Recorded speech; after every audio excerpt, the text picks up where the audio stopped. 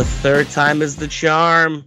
Welcome back to the Inner Circle Jerks, where, contrary to popular belief, we don't have all of the inside information, but we do have something you don't, and that is common sense. As always, I am one of your hosts, Aries Edge, from the Dishing Up Clicks Facebook page, and with me, as always, the jackhammer of judging, Joe Pangrazio from Clicks Nexus. Joe, how are we doing for the trifecta of questions?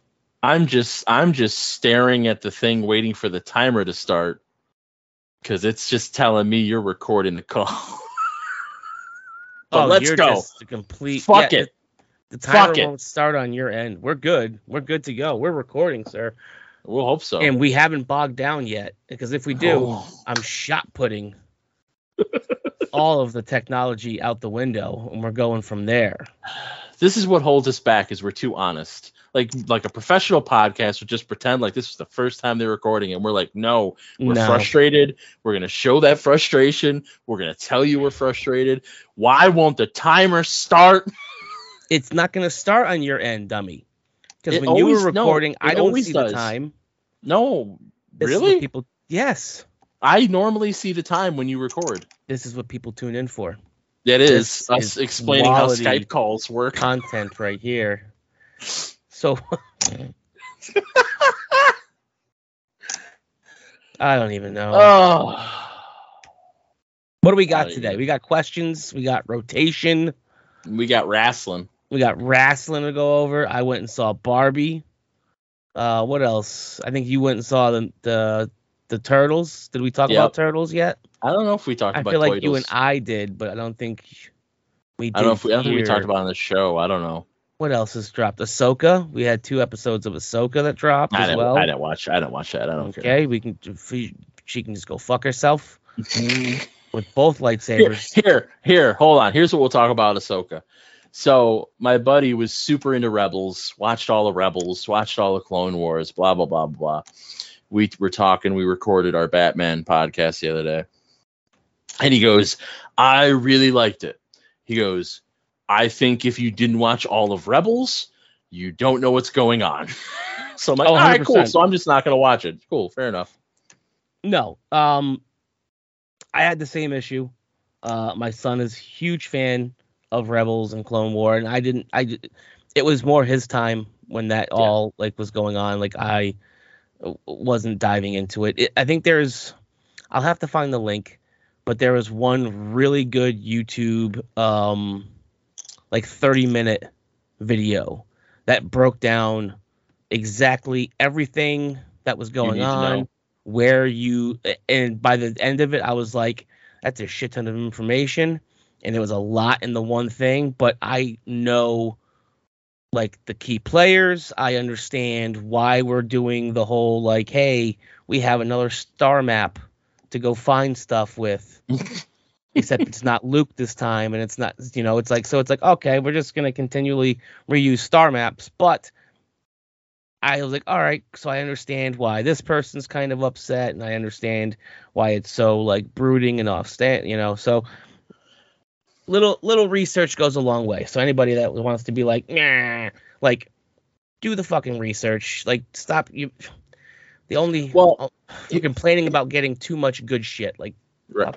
Here's my other thing about why I'm probably just not going to watch it. And I'm sure it's great. I'm just probably not going to watch it. Come on, Rosario Dawson. I know. I love Rosario Dawson. In the heat of the moment, she might accidentally go ass to mouth. Inappropriate. That's Clerks 2 for anybody. Go watch Clerks 2. Spoiler alert for Clerks 3. Have you watched Clerks 3 yet? I haven't. Then I'm not going to say anything. Kevin Smith already spoiled it on this week's Fat Man Beyond. Oh, did he? When After he told all this me time? the certain person. Yeah. I was like, okay. Yeah, because that caught me off guard. And I was it was emotional. I'm sure I'll still be. I got emotional during Barbie. Yeah. Becoming a softie in my old age, or I'm just not such a misogynistic asshole as I used to be. Or there's that. Or a little of both. Little column A, little column B. Yeah, But I really didn't care for Obi-Wan, so that's where I'm like, you know what? They're just doing stuff. Yeah, yeah. We don't need to get into it, but that's fine. I did not care for and again, I like Ewan McGregor. I was happy they got Hayden to come back because I've always felt bad for Hayden. But I was just like, nah, I didn't need this. It would have been fine, just never happening. I'm okay with that. So that's where I'm like, maybe they're just doing stuff I don't want to be a part of. That's all, and that's fine. The story itself of going to find Leia probably didn't need. Ewan getting another bite at Obi, and then Hayden Christensen kind of being welcomed back and finally getting his just dues. We definitely needed that, I feel. Well, for somebody who enjoyed and honestly did fantastic with the character, I think it's the same thing with Jar Jar Binks. He did exactly what the character was supposed to do. People shit on him for it, and he kind of got his his just due, being the Jedi that saved Grogu. Yeah. Because spoiler alert, the gentleman who voiced Jar Jar Binks, was also the Jedi who saved Grogu from the temple. So in Mando season 3, I think it was technically season 3 of Mando. Yes, it was the flashback scene of the younglings just getting murked.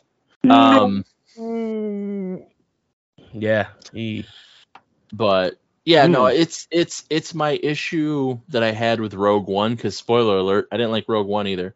I wasn't. I don't. Now, mind you, and I say this as somebody who was the nerd that read all the expanded universe books in the 90s and the 2000s, that read all this stuff about all these other things. I don't like that for Star Wars, and I don't like when Marvel does it too, to be fair, when we go back and try to fit more story in between story we already have. So when some people were like, oh my God, Rogue One literally ends right at the beginning of A New Hope, that's amazing. I went, that's dumb. Because there's you're just literally butting up as close as possible rather than exploring this entire universe that just has acreage of plot. And instead, we're going back to this 5 minutes and being well, we could fit another 3 seconds of story in here where you weren't exactly looking where we wanted you to. And that's what I don't like about Obi-Wan, is that it's we knew Obi-Wan ends to Revenge of the Sith, drops Luke off, watches over Luke, becomes a fucking desert wizard. Wizard? Yeah, I mean, that's what they call him. Hermit crab. And we don't he doesn't adventure again until A New Hope. And then they do the show and they're well, actually, he does. And it's okay, why? If you want to tell more Obi-Wan stories, you can go back, and that's what Clone Wars is for. Or recast and have a young Obi-Wan and you have him be Qui-Gon's apprentice. Why do we have to keep fitting in this moment where it's the other story I don't like. The other part of the story I don't like is that Vader and Obi-Wan meet, and Vader just kicks his ass the first time they meet each other. I'm okay, cool. Why are we here? I mean, and that's me being a cranky old fan. I acknowledge that. I'm not saying that I'm right. I'm just saying my feelings, because part of what I always liked in A New Hope is because I was fine with the prequels. I enjoyed the prequels. I didn't shit on the prequels when they happened. I'm it's more Star Wars. Let's go. Yeah. But I liked the headcanon of in New Hope when they're on the Death Star. Now everyone's tuning out. They're talking about fucking Star Wars. Star Wars. This is a Hero Click Star Wars podcast now. But when they're on and Obi-Wan and Vader meet, and they're just kind of fainting at each other, and they're not really fighting, and it's because if you watch Shit in Order, the last time these two met, Obi-Wan cut this motherfucker in half and lit him on fire. So he's oh shit, I don't want to get lit on fire again. I don't see how that's possible, but I don't want that. Obi-Wan's fuck, I'm old.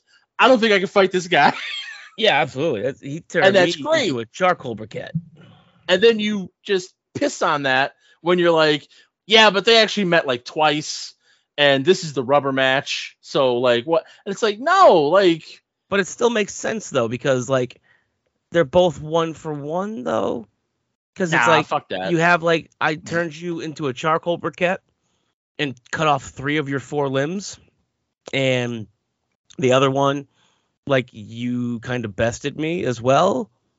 So now like we still know exactly like, oh, okay, cool. Like I whooped your ass, and now you've gotten way stronger than I thought you could yet. So we're still kind of like afraid of one another. But then again, they might fight another 17 times though. So who knows? That's just it. The more we keep doing it, that's where it's gonna because they can't help themselves. But like I want that though. I want. See, that's just I don't. Those old. I'm good. Those old trilogies, like this, like the lightsaber fighting is so bad. So if I have the opportunity to see like them have good duels, let's go. But also, Mark Bernardin brings up a great point, a fantastic point, and he's like the Jedi and the Sith and like the whole like wielding a lightsaber was kind of like based off of samurais. Yeah. So why are we having these guys just like bomb, bomb, bomb, bomb, bomb, bomb, like just banging lightsabers? Where in samurais, every single blow was a kill blow, and either it was blocked or you died. So like, why don't we just have like bump, bump, bump, and that person's dead? Because every single strike should be trying to kill the other person, not just pew pew pew, trying to like dance with one another. And that's like, why, like, if I had the magic wand, I always talk about the magic wand. If I had the magic wand, let's go back fucking Knights of the Old Republic. Let's cast Ewan McGregor as some Jedi or a Sith. Let him have fun. Let's cast Hayden as a Jedi or Sith. Like, have them still be inverted, completely different characters, so we get to the enjoyment of seeing them in those roles. But we don't know what's going to happen when they meet. Like, when they meet in Obi-Wan, we know Vader lives, we know Obi-Wan lives. There is no drama to the interaction because we know they both have to survive to A New Hope. Oh, that's true. You put them in a completely different scenario, all of a sudden it's like, oh shit, what's going to happen? And like the fan in you still gets to be like, oh shit, Obi-Wan killed Vader, or oh shit, Vader killed Obi-Wan. Because you see them and you're able to have that extra layer of fun. And to your point, that's where let's go real wild, go completely out. So it's people that have no established fighting style. Have a fucking like China or what do I want to say? Chinese cinema, like where the battle's in their mind. Like they're using the Force to feel each other out for that killing blow. So like you get this whole big crazy fight, and then all of a sudden it zooms out to like real life, and that one strike goes through. Like Crouching Tiger, Hidden Dragon style. Yeah, like, they've done it so many times in samurai films in general. So that's what I'm saying, like that kind of flair where it's like it's like, you know, but that's where you have to remove it because like Vader has to fight a certain way or someone's going to get mad. Just like they're like, Vader doesn't have a kill switch on his lightsaber, whatever. Stupid arguments don't matter. So completely remove it. Just get away from all of that. And like, let's just have some crazy other shit. I want just the biggest massacre of all massacres of all time is I want them to cast Dave Bautista as Darth Bane, and have the Jedi Sith Wars, and literally just have him drop, what was it called, like the thought bomb, or like whatever it was, and just literally wipe out all of like the Sith, and like the Sith just whomp, and it's just him and his. But that's what I was like. That would be so much fun to have the actual the Sith when they were not what led to the forming of the Rule of Two. So you have this army of just Dark Force users, and like if you do it as a TV show or if you do it as a movie, who cares? Because like you're creating all these characters that are just gonna fucking turn on each other, just gonna die, and there's so many like backstabby politics, and like, you can do such different stories because like you still have the Jedi, like depending on when you're doing it, either they aren't aware or they're just trying to control the chaos. Like, no, you know, they were pick both, the timelines. Do them both when they were both on the same planet, where the Jedi, like, where one half of the planet was the Jedi Temple and the other half was the Sith Temple. Like, but that's what I mean. That's why I want stop mining this ground that we've already mined. Let's do different shit and explore all this lore that can be so fun. This is the conversation I have with my buddy Chris when we do our Batman podcast, but we don't talk about it on the show as much because that's a Batman podcast. We only talk about Star Wars a little bit. But that's just it, where it's like, that's what everyone loved about Mando season 1, and that's what the powers that be didn't learn. Mando was nobody. He was just this random guy in the cool suit that we all liked. He was Boba Fett without any of the baggage. He was Boba Fett, but actually doing like bounty hunter shit. Yeah. And what did they do? What did they do? Well, we got to put the Jedi in there, and then we have to tie it back to this cartoon. We have to put all the baggage back on. And then people are like, I don't like this show so much. It's like, yes, because you're putting all this baggage on that we didn't want. Nah, Mandalorian is still by far. It's still what people love, but like, people were expecting Boba Fett to be more like Mandalorian. Yeah. And Boba just got old fast. And it was like, wow. But then there's people are bitching about Bo-Katan. Like, maybe Bo-Katan is now the star of Mandalorian. We don't know, because we don't know what season 4 is going to be.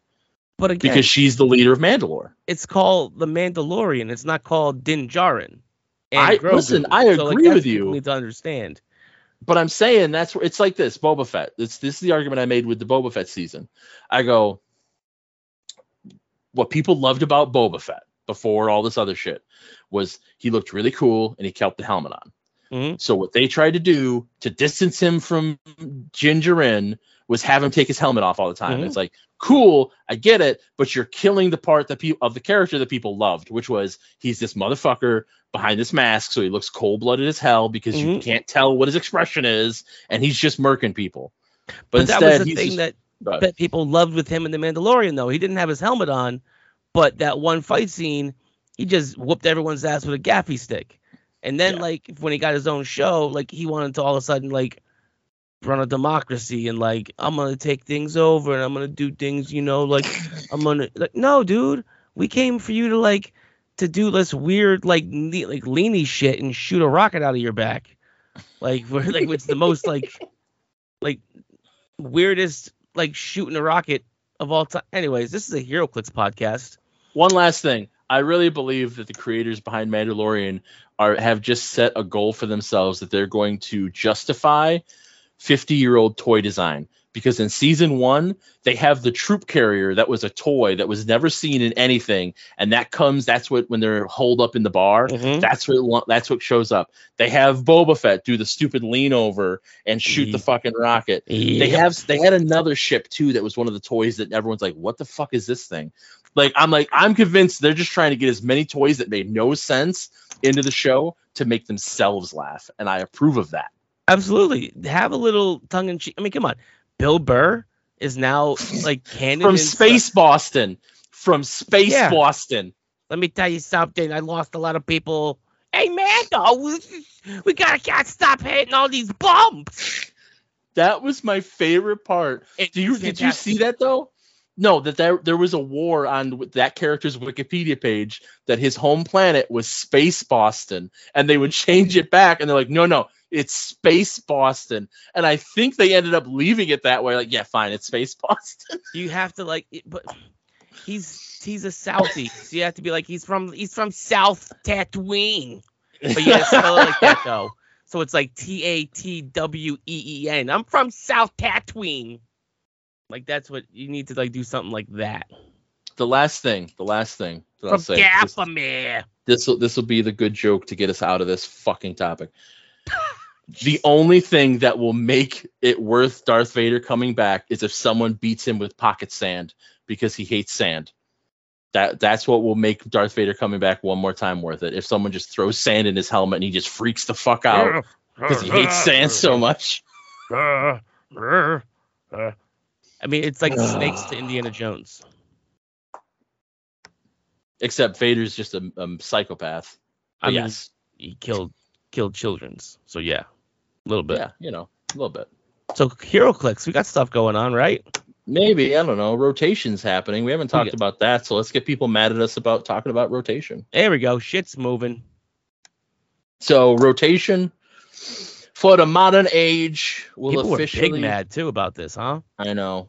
So as of September 18th, literally the Monday after Worlds, for WizKids official events, this is what's leaving modern age.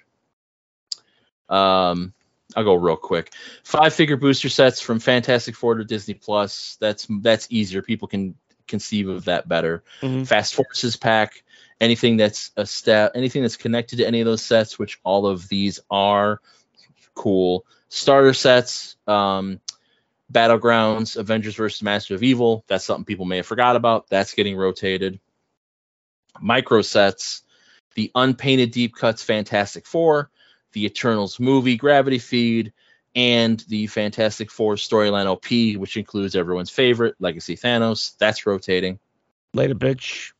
And convention exclusives and limited edition game elements, the Tire Stack and Barrel from the WKOs in 2020. Love it. That's it. Now, the important thing to note there is that Pixie, which some people Pixie, Quicksilver, and Wanda are not rotating. Nope, still in. Which some people complained about last year. Why are we getting all these old LEs? Well, here's your answer. They're not rotating them because things happen, so they're giving them longer in rotation. Also, as I know you pointed out in one of the groups, Galactus is not rotating. Yes.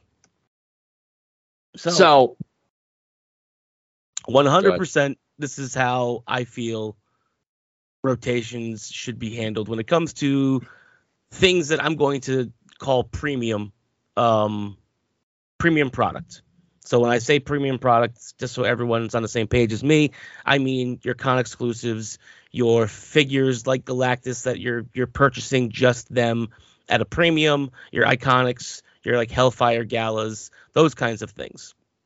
I feel as though the premium items that we are spending a little extra dollars on, because we're also getting some quality from them as well. The paint jobs are better, the figure sculpts are better, things like that. I feel like we should be getting a lot more longevity out of, and it looks like WizKids is doing that because we still have a lot of con exclusives that are going to be hanging around and being able to be played.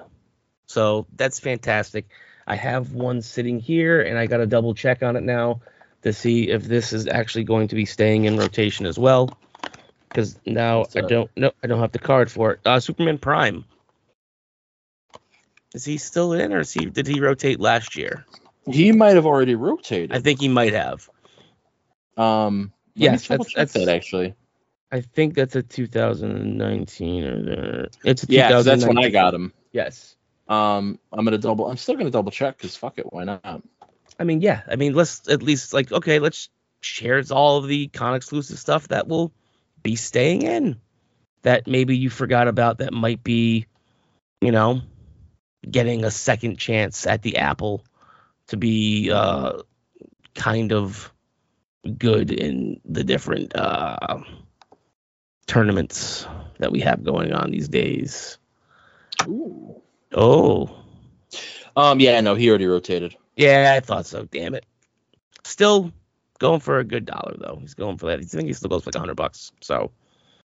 Yeah, because somehow none of them made it out into the wild somehow. But yeah, and for those that don't remember, when we're talking about longer arcs in modern, I always bring it up, and I found it at one point, the original article. The original quote unquote big figures, the Sentinel and Sinestro. Oh God. Were supposedly never going to retire. Yeah. Like that they're also they were pre-retirement or like close, but originally they were going to be figures you could always play.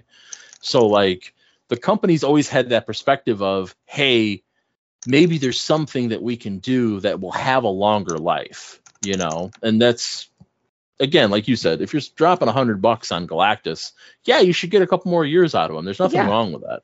I'd like to get 4 years out of a premium product or something along those lines. I mean, we saw the same thing kind of with the when they did neoprene maps. They were in for much longer than people. Well, I mean, they did say like these will always. I think they tried to do the whole. They never said it.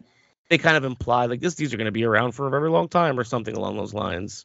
They didn't rotate when they should have. And Yes. everyone assumed that meant they weren't going anywhere, which made some kind of sense because they were a premium product. They were premium price. But like my neoprenes are still holding up very well. And I think they made it just about 4 years or 4 seasons. So that's where everyone's like, oh, and then all of a sudden they were just gone. And it was like, oh. But again, if you think of like Future Sight, like they rotated out and now we've got a whole different standard size map. So they may have been tinkering around and playing with the notion back then when they rotated the bigger size neoprenes. So maybe we see some down the road premium neoprenes because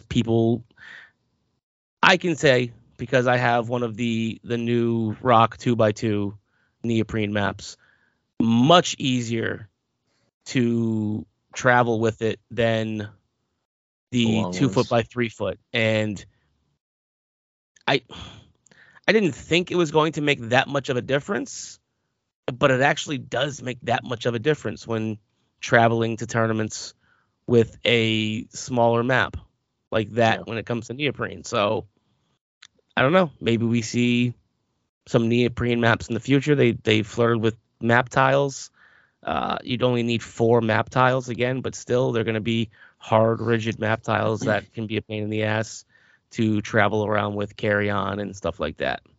But I'll say this. I would love to see a 2x2 reprint neoprene of The Office. I love The Office. I love that neoprene map. That would be really fun, but we'll see. Even if they did reprint some of the old neoprenes they did, and they give us, another 4, do them double-sided. Give us one of the old school ones reprinted, then give us a new one on the other side. And again, make them all generic too, so that you don't have to go through IPs or licensing and anything like that. I'd be down for putting them on paper. Fuck it. I'm good with that. I would be good with that as well. Yeah. Yep. I would also be good with that. Give us, and we have seen them rotating or bringing back older maps and putting them back into modern and such. So it shows that they are trying to use some of the older images and stuff, and they've even kind of like updated the look of them. They don't look as cartoony. Yeah, some of them are like, I guess, and some of them are variants. Like, what was it? There was the Star-Lord ship. That was one where it's a different color on the planet, so they're on a different planet. Or Avengers Tower. It had snow, so it was wintertime. So like, there's still different maps, even if it's the same layout. I like that. Yes, there are financial reasons to do it, but it's also fun. Like, it adds to gameplay. It's cool to whip out, it's winter, so we're going to do this map instead. Any collectible game, card game, or miniatures game, people love themselves variants. Different art styles from Magic the Gathering and Pokemon, and I got a full bleed foil, borderless, blah, blah, blah, blah. Like everybody. I mean, I'm the same way. If there's some sort of a variant to any sort of a HeroClix that's ever been made, I'm trying to track it down and get my hands on it. I have the Ben Chuen Nightcrawler that says the World Championship on the back, and not the Professor Xavier School for the Gifted or whatever. I have the Venom with his tongue out. I don't have the Mistress Death where it's human and skull. But yeah, like little variants like that. I'm trying to collect all of the sketch variant chases from the, what the hell set was that? Joker's Wild. Shouldn't be too hard because those chases sucked ass. So it should be very easy to get my hands on, an $8 Aquaman, Bizarro Aquaman. I actually, 2021, I think, got a very nice gift from Mr. Colossus of a sketch variant Jakeem Thunder. I actually like that. That was the first one I had. That was the one that I used in the Rhode Island State Championship that I won, and then sold it. And I have a full color one, and I hate the full color one. I wish I had the sketch. But again, even if I tried to go back and do that for the Superior Foes of Spider-Man, those chases were fantastic. Those are going to be a lot harder, like Spider-Man Noir and like Spider-Punk, and those are all going to be much harder to obtain. I mean, I can't poo-poo on it too much. You know, Green Arrow, Bizarro Green Arrow was pretty fantastic. The Bizarro Joker was good in certain cases, but like compared to Superior Foes of Spider-Man, they were very underwhelming when it came to a sketch variant chase figure. So people were upset that it was coming up to Disney Plus, and somebody made mention because WizKids was actually running a sale, like buy one brick, get a brick of Fantastic Four. And somebody made mention when I shared the link of like, yeah, get them before they rotate, you know, and they're not worth anything. And I go, HeroClix don't spoil. And then he goes, yeah, but they rotate and lose their value. Now, here's the thing I wanted to bring up with that. Technically, we had Silver Age last year. So we had a Silver Age rotation where things rotated from modern into silver. But last year was still an adjustment period. We were still coming back into play. We were still, weren't that, I mean, hell, WizKids hadn't even run a Silver Age tournament themselves yet, I don't think. No, they hadn't. The Rock had run. The Rock Open was silver, and there was nothing at Worlds. That was like a big silver tournament. So we can't judge how prices will change or be affected by that rotation. This year, I think, will be a much, no matter what's happening right now, once rotation actually happens and there's actually silver tournaments happening, we're going to see the effect a lot differently, because people may be like, oh, let me get rid of my Saki Iron Man, but it's like, he's still going to be legal in silver and he's still a good figure. Like Thanos is going to rotate and be gone forever because he's banned in silver. Yep. But that's fine. Yeah, absolutely. Like, garbage. But people forget, like, so I think after this year's Worlds, it's going to hit home with a lot of people. Like, everyone's so programmed to dump their stuff and just play modern because there's a team world champion and a modern world champion. Well, this year we're getting a team world champion, a modern world champion. We're getting a silver world champion. We're getting a pulp world champion. And I believe we're also getting a theme world champion. So, like, if you want to dump your stuff because you only play modern, you're kind of pigeonholing yourself into the amount of big competitive tournaments that you can play in.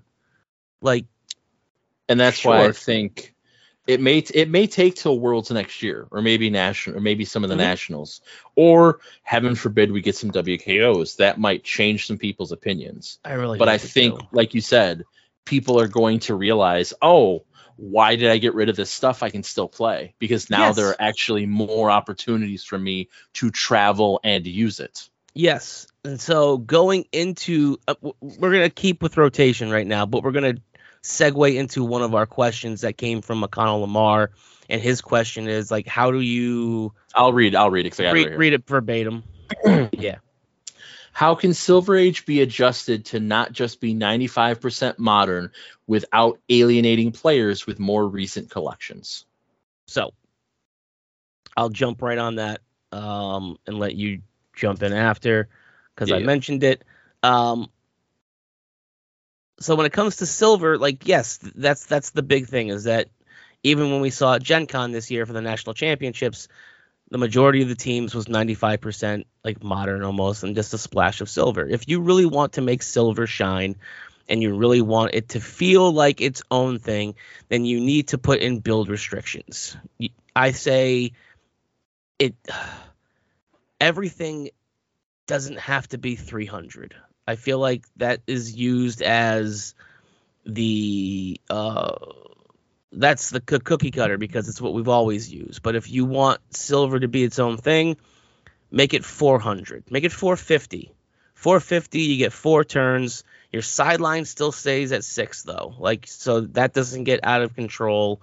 I mean, obviously they're gonna like be more ban lists and things like that, once more and more things rotate into silver, but you have to change some things and give people a little more leeway. So you make it 450 or 400, but you also then make it so that 200 of that has to be silver aged figures.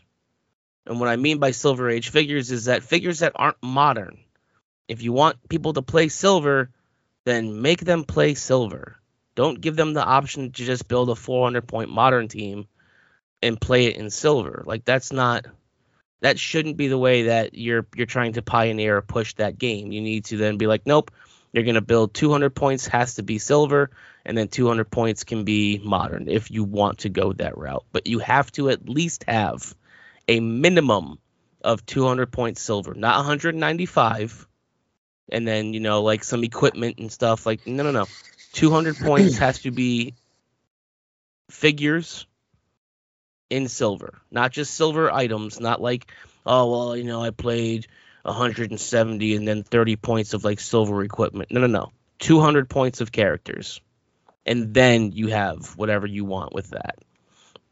To answer the other point, where he asks, how do you not alienate, the player base that have more modern, collections.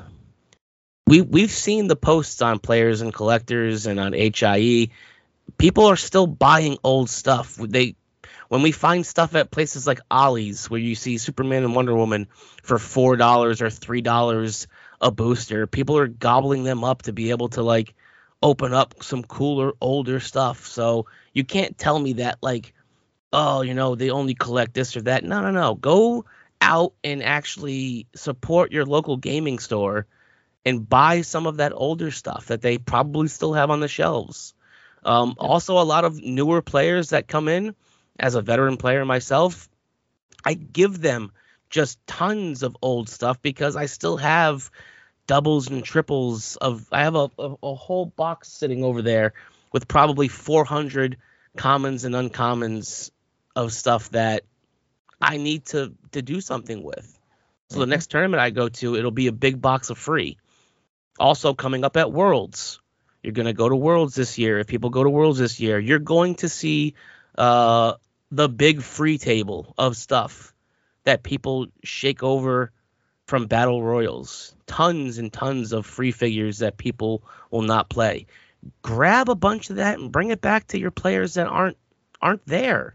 Bring the free stuff back to players that didn't have the opportunity to play in it. Mm-hmm. I'm off my soapbox. Joe? No, that's what I was going to say is the big thing. I mean, we've talked about, and we're pretty much on board with how to make silver. Though I would also I don't care if people play silver equipment. That's fine. I don't give a shit. But I'm not against that idea either, of your idea. But at the end of the day, if you're saying you're at a venue and this comes back to having a conversation with people. If people are saying, oh, well, I'm not going to be able to make that tournament because I don't have enough silver pieces, then you as a fellow player, as a tournament organizer, as a judge should go, oh, well, don't worry about it. What do you like? I'll bring a bunch of stuff. Like, you like Batman? Okay, cool. I got a bunch of Batman the animated series. I'll bring that in. Yes. You pick over it. You take whatever you want, build with it, do what you want. It should be, this is one of those cases where rather than being afraid of doing something, we should take the opportunity to be ambassadors of the game. Yes. Rather than saying we can't do that because people don't have those pieces. We have those pieces. I have those pieces. You have those pieces. Yes. We can give them to people. It's okay. Guys, we're not going to go on that road, but it's okay to just give people HeroClix pieces. It's okay. You can do it. No one's going to arrest you. The meta police aren't going to come and be like, how dare you not make money on all your pieces? You just give it away. It's okay. And guess what? When you give it away, people come back because they're like, oh, these are cool people to play with. Yes. They make me feel welcome. Like, yep. They understood I was new to the game. I didn't have all this stuff. They made sure I could play. That's all we all want. We just want people to enjoy this game with.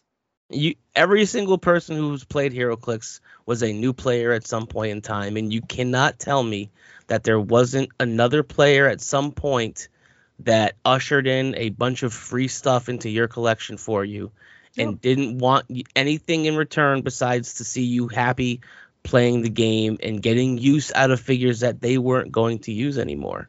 And people kind of like when they say stuff like, oh, it's older stuff and, it's harder to. No, it's not. If the set hasn't sold out, that means that it's still sitting in warehouses ready to be ordered by your local gaming store. Like I ran a big silver tournament, seal tournament, and I did mulligans. I did 3 mulligans. People could buy. You got to buy 2 boosters, and you can mulligan up to 3 different times and go buy more boosters. And we still had X-Men the Animated Series in warehouses by us. And I was like, yeah, buy 2 more cases of that. And guess what? Shit sold. Because it was a good set then, and it was a good set now for the Silver Sealed. And people bought it. Well, even to your point, there's at one of the venues that I get to play at sometimes, there's a player, he's not a new player, but he's a player that can't spend a lot of money on HeroClix. Like, he'll spend some and he tries to, but he doesn't get, all of every set. So when I know he's looking for stuff, I go, do you need any of that? Just take the booster. I don't care. Like, yeah. You can just give people stuff, and then that keeps him engaged because he doesn't feel like he's falling behind and he never has any good stuff. It's like, oh, cool, I always have something to build with. Yes, absolutely. I did this. I've been doing that for years. I mean, shit, there was I can't remember the time. I can't remember. It was in Florida. I was down in Florida for some reason, and I was in a comic book shop, and I heard HeroClix lingo being tossed around in the back of the store. Like, I'm going to prob and push. And I was like, wait a goddamn minute. And I just kind of like went back there and was like, oh shit. All right. Like, and they were playing and having a good time. And they were like, do you play? And I was like, yeah, I play. And they're like, oh, you want to like, have a game? And I was like, I have nothing with me. I'm like, I'm going to go buy 2 boosters. And if you guys can spot me some tokens and stuff, like, I'd be more than happy to sit down and I'll play whatever you have built. I will just build something quickly out of 2 boosters and play you. And they're like, yeah. I'm like, absolutely. As long as you're good with that. Yeah. And I sat down and I built something and I beat the kid with it. And he was like, what the hell? Yeah. I'm like, yeah. Cause this and this and this and this. And he's like, oh, that's cool. And I'm like, cool. And he had 1 figure, I think, that I was looking for, and I knew that I didn't have enough room to like put these 2 boosters in my carry-on or whatever. And I'm like, I will legitimately trade you everything I just pulled out of these boosters for that 1 figure. And he's like, are you serious? I'm like, yep. See, it's one of the only figures I don't have from that set, and I have all of this, and I am more than happy to give all of this to you just for that 1 figure. And the kid was like, done. And I probably took a $30 hit because I pulled I think 2 super rares at the time, but it was stuff that I wasn't going to use and didn't need. And he was, again, sat down, played. I don't even remember his name. Right. Nothing. That's how you grow a game. Like, that's what we need. That's how you grow a game. At the end of the day, that's how you grow a game, because people feel welcome. People feel appreciated. People feel like, oh, cool, we can just sit down and roll dice and have fun. Yeah. I walked into a store in Florida as some fucking dude from Connecticut. Yeah. And they were like, yeah, grab boosters and come sit right there. And I played and gave them all the stuff afterwards and was like, thanks for having me. Hopefully I see you down the road. And took off. Like a thief in the night. So back to rotation. I think we covered rotation. I mean, Well, again, we also. What else do you want to talk about? The people that were like, "This is bullshit." They didn't give Disney Plus enough time. Like, we need to have, set parameters on how you're gonna do rotation going forward because it's not fair.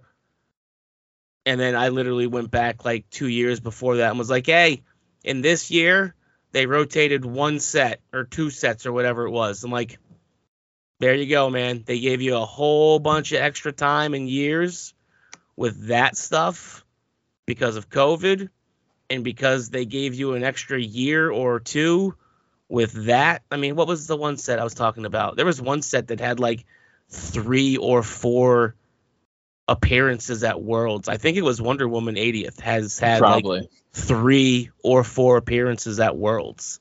Yeah. And it's like, bro, like, do you really want to do 4 years of Scarlet Witch and Sicari and Iron Man? Like we've done with Scarab and everything? Like, how about we just, like, this is where we're going to cut. Like, it's had 2 years at Worlds. Like, that was the other thing that made me laugh was I saw someone say like, oh, now they've set the standard as 2 appearances at Worlds. And it's like, my dude, no. That's how it's always been. Like, I'm not saying literally always, but as long as I've been paying attention, as long as I've been traveling to play HeroClix, which is coming up on 10 years now for traveling, it's been retail sets get 2 bites at Worlds, and Con-LEs maybe get 3, maybe longer, but like about 3.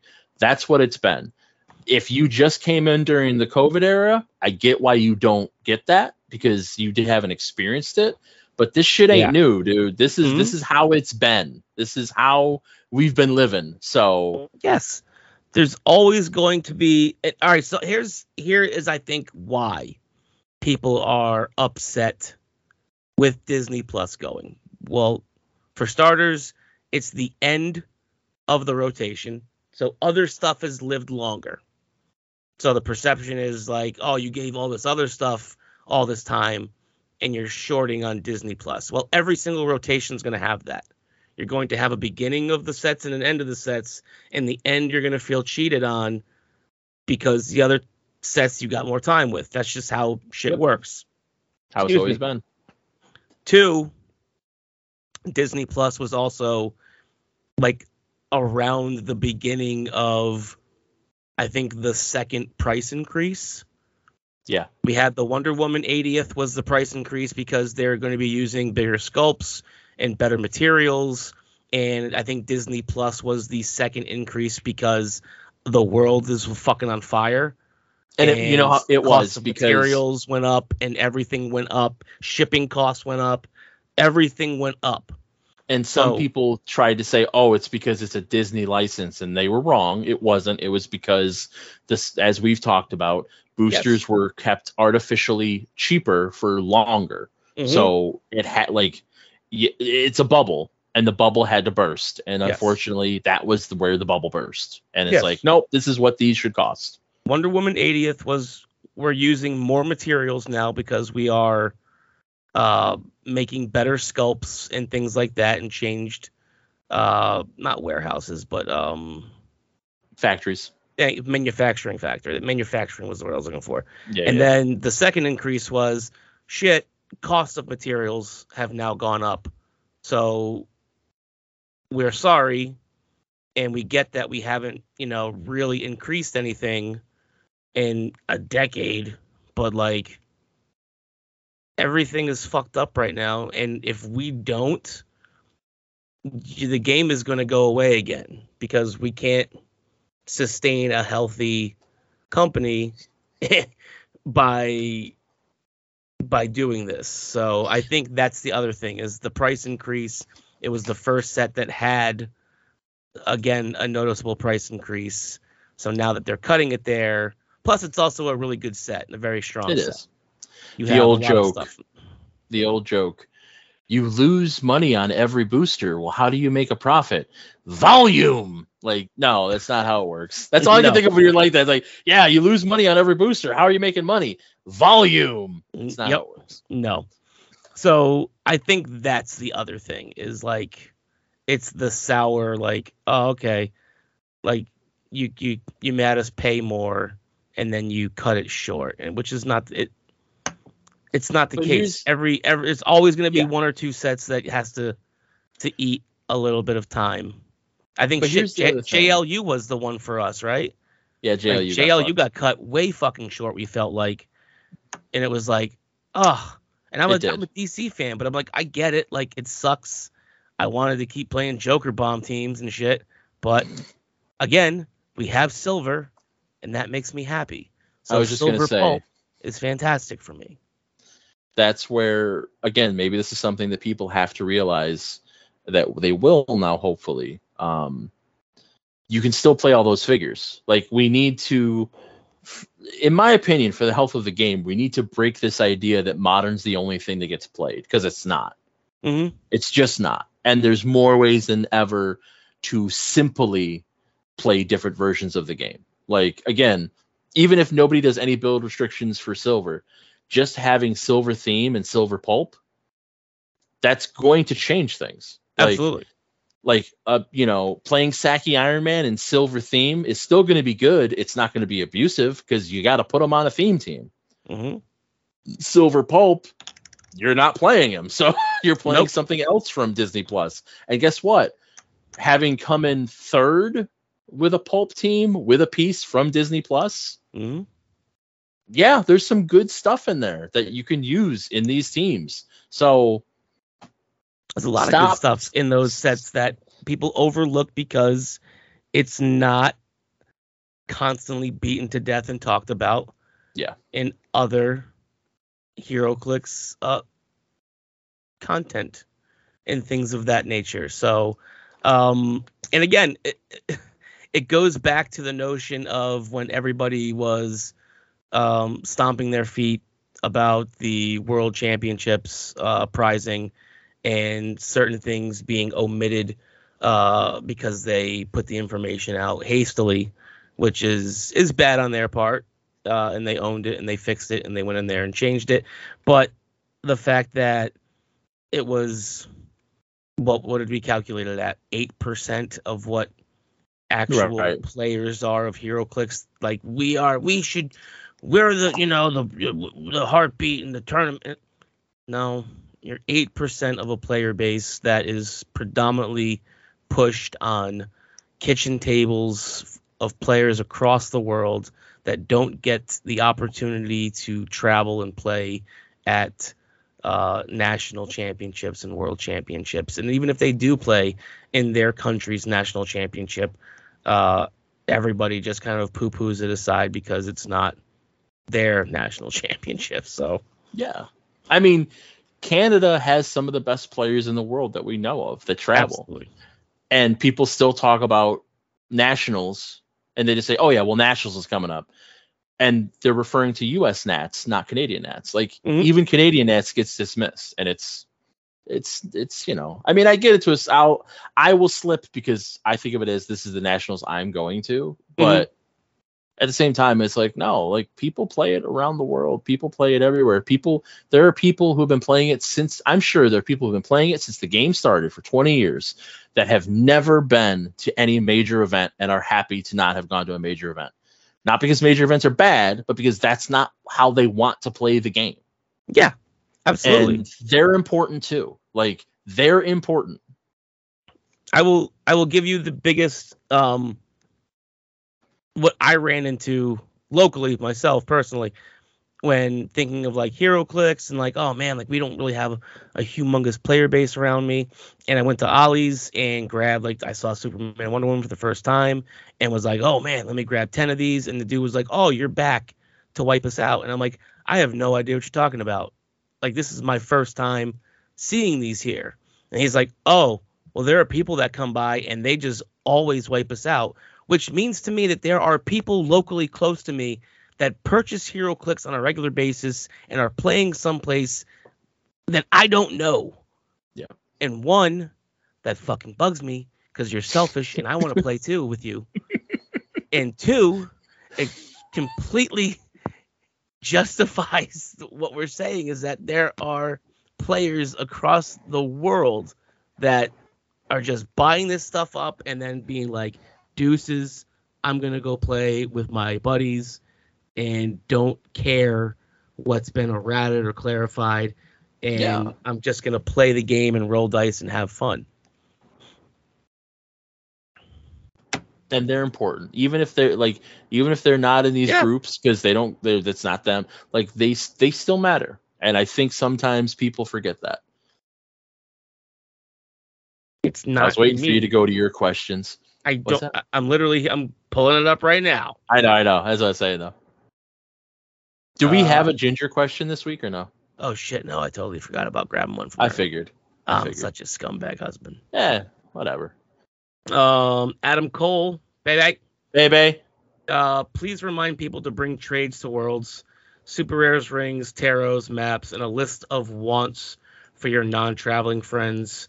So if you pull your third regular Absorbing Man super rare in a battle royal, you can trade it for an older super rare you missed, and legacy card figures cards so you can match them up or help others do the same. Not everyone has the space to do that, but I think that is a great idea if you do. I think that is a wonderful thing to bring up. I was just going to say the exact same thing. Like, I wish I could. Yep. But no, like, literally last year, I brought a carry-on bag. I brought a backpack, which I jammed all of my clothes and everything into, and then brought a empty carry-on. Okay. Knowing that I was going to fill this up with boosters from Battle Royals and stuff won, and my son also backpack with all his clothes mashed into it, and we had a really hard time making it all fit to go home. Yeah. So if you have, the smartest thing that you can do probably, a long time ago I went to Hawaii, and the people that I went with, like, were just buying stuff, and I'm thinking to myself, like you guys packed like assholes, and there's no way you're gonna fit all of this back into, like, what are you doing? Yeah. Like, you guys are like, and then they went to the post office, and everything that they bought, they put into the flat rate boxes and shipped them home. And by the time that they made it back, everything was there waiting for them. And I was like, that's pretty genius. So I don't know. Maybe you do pack your trades and everything. And if you have the opportunity to pack away a bunch of stuff that you win and ship it home, do that. That's something I was going to look into, because sometimes hotels will actually have a kind of service to help you, like if you want me to ship something. Yeah. So that's where I was thinking about checking into that too, in case. We'll see what I need. But that Ricky also brought up, because Ricky's going with me. He's like, I got family like 20 minutes away. Worst case scenario, I'll fucking Uber shit to him and be like, hey, can you just mail this to my house and I'll pay you back? So, like, you do have options. If Wally WizKids happens to ever, tune into the Inner Circle Jerks, maybe it's something you guys look into. I have had that thought. That be something that Graceland makes available, and or if they already do it, they maybe advertise it a little more, so a lot of these people can bring more stuff with them without the anxiety of not having enough room to bring it all home. That's what I was going to say. Even that, at the minimum, even if it was in that specific scenario, because it's different than a convention. Yes. If WizKids were to say, hey, any kind of leads you buy from us, any prizing you may get, we will offer a service where we will ship it. We have the things, whatever. I don't know. I'm just saying. I know what you're saying, but they have a hard enough time shipping shit out of their own office buildings or whatever it is, let alone now having them do it remotely. That's why I would be like, this is where the post office people come to Graceland. If you have shit that's outgoing, pay for your flat rate shipping and slap your label on it, and they're more than happy to pick that shit up and go with it. Or here's the directions to the closest post office, and we'll shuttle you there. Yeah. Because they do shuttle. So there you go. But we'll shuttle you to the post office 3 minutes away.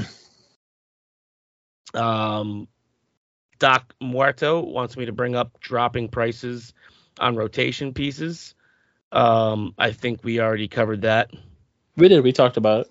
Yep. I don't. Pretty good, I think. Pretty good. Figures are always going to fluctuate. It's all dependent on what people feel like they are worth. Like I said, Superman Prime still going for a pretty penny. I've never seen him played on a single, quote, competitive team, but it's because it's such a limited figure for the convention exclusive that it is. And a cool sculpt. Amazing sculpt. And a unique dial. Yep. And so there you go. When everything lines up and you get yourself cool shit, it usually goes for more money. Yeah, mine's right up there. Mine's right up there. I'm pointing to it right now. Right there.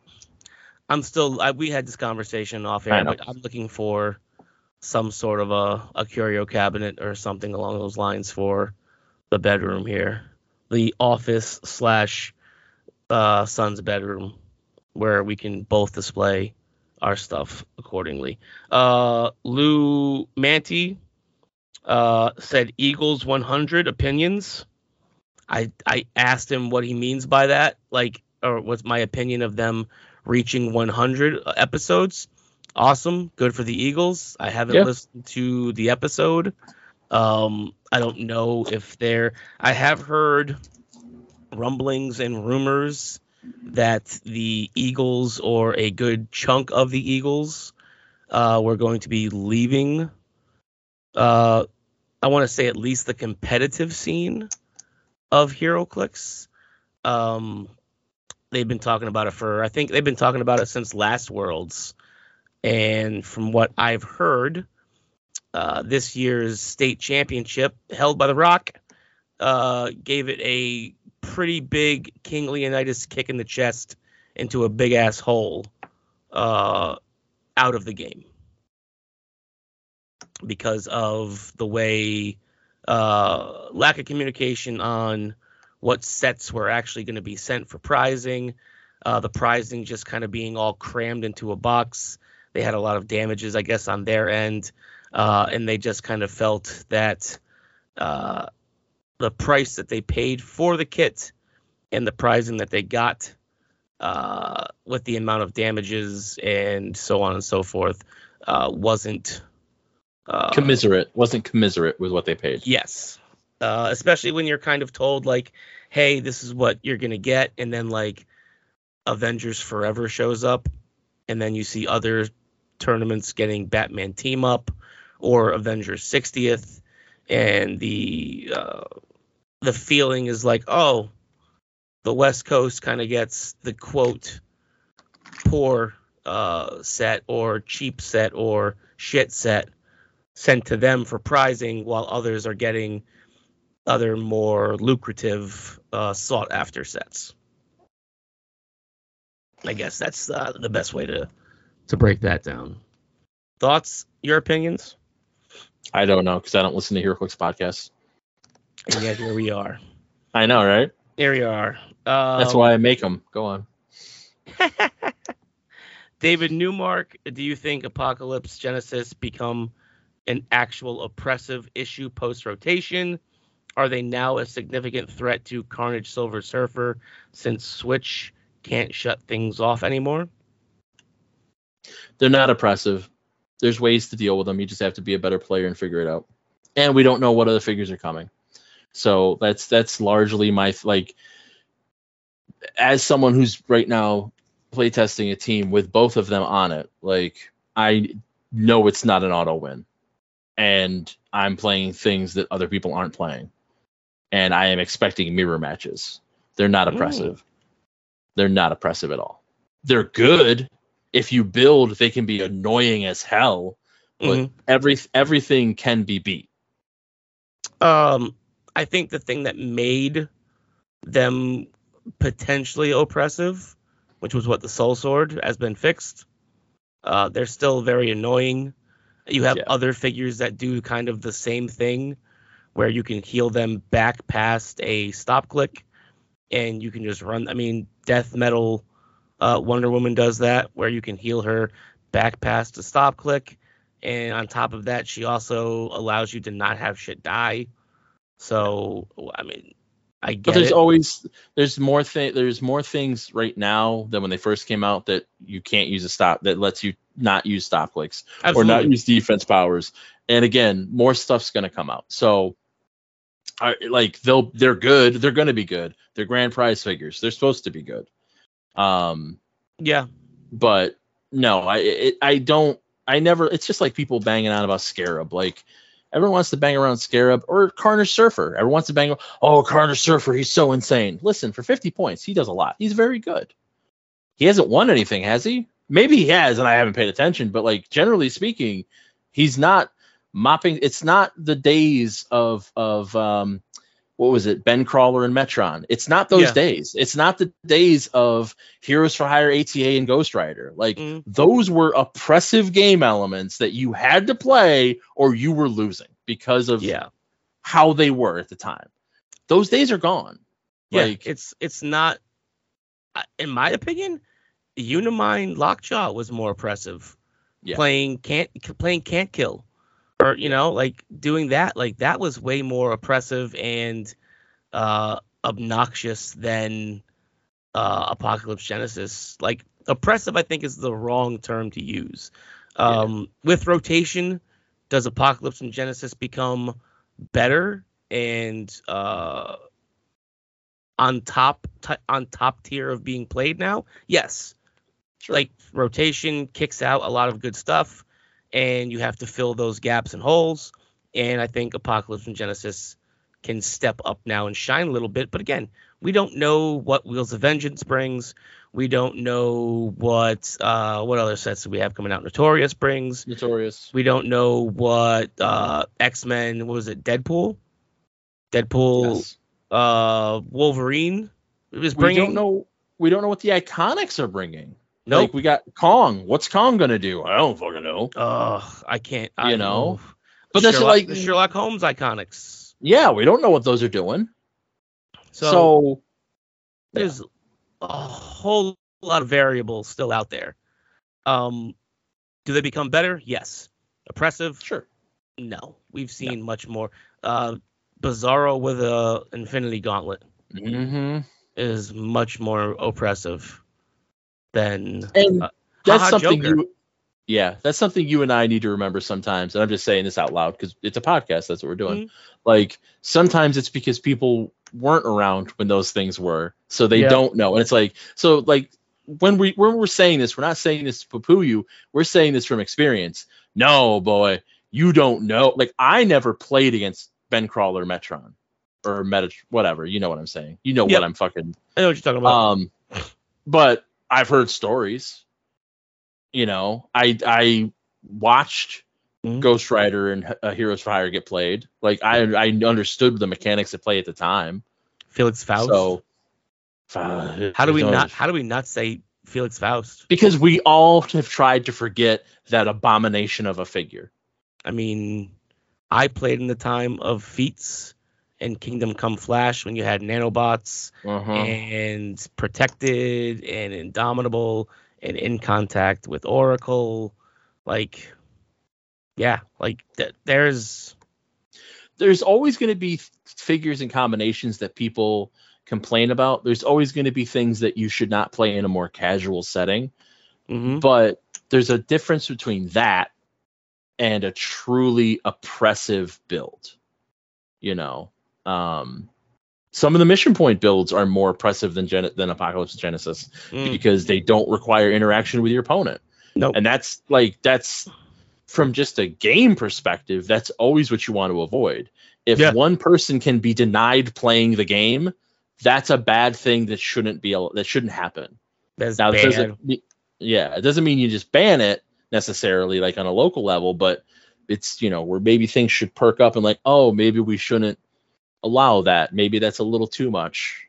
Maybe we just missed this combo. Go ahead. Yeah, but then again, also it brings us back to, okay, let's make the map smaller. Let's push there to be more interaction and more action and more attacking.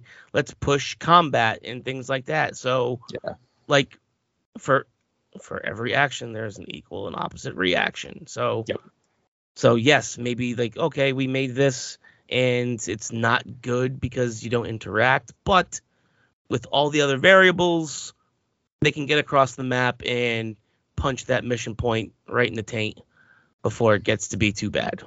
And it is harder than ever, in my opinion, to have that true, like, Here, you just can't do anything to me. Mm-hmm. You know. So again, that's progress, not perfection. Yeah, I mean,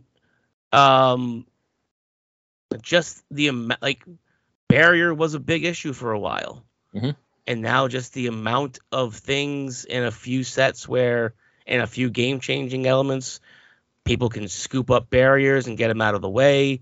Like, you can't box yourself in anymore like we used to be able to before. Yeah. Even like when special terrain, like, I'm gonna put the Wonder Woman jet here and now hide, and now it's like you can still do the same thing, but the Hulk can just scoop up this 9 square elevation that you're hiding behind and drop you off of it. Yeah, and just jam this building up your ass. Give you a 2-story colonoscopy. Joe Easton, most underrated card and or color in Lorcana so far. I asked, what's a Lorcana? Is it like an orca? Is it like a different species of a whale? It's pot of Lorcanas. It's what happens when an orca and a llama have sex. Oh, man. One of those dies. Like, spoiler alert, it's the llama every time. Like, that's just... I have no idea. I have not played Lorcana.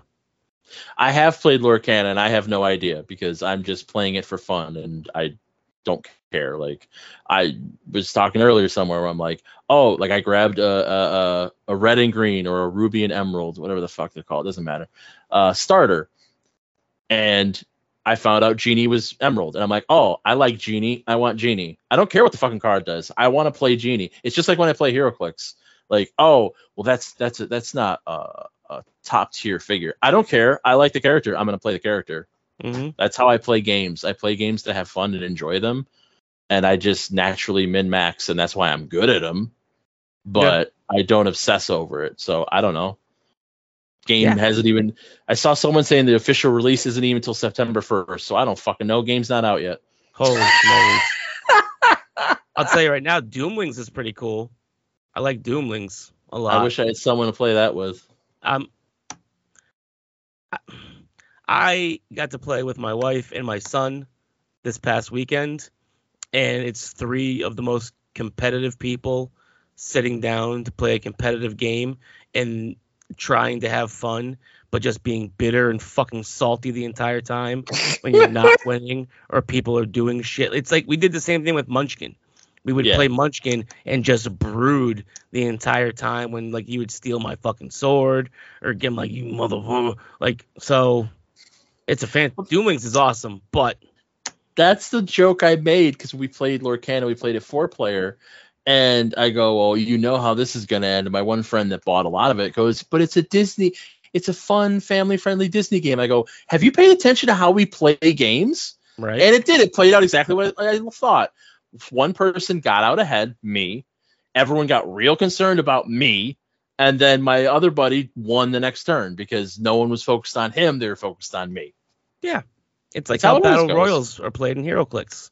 Yeah. One person has a really strong figure, and everybody goes towards that really strong figure and forget that you have 2 other armies hanging around you, and you're so worried about the guy with the big bad figure that you end up, I don't know, getting murked, and you're like, oh shit, I just gave up a lot of points. I mean, now I guess it's nice that you get to actually regenerate your stuff and respawn.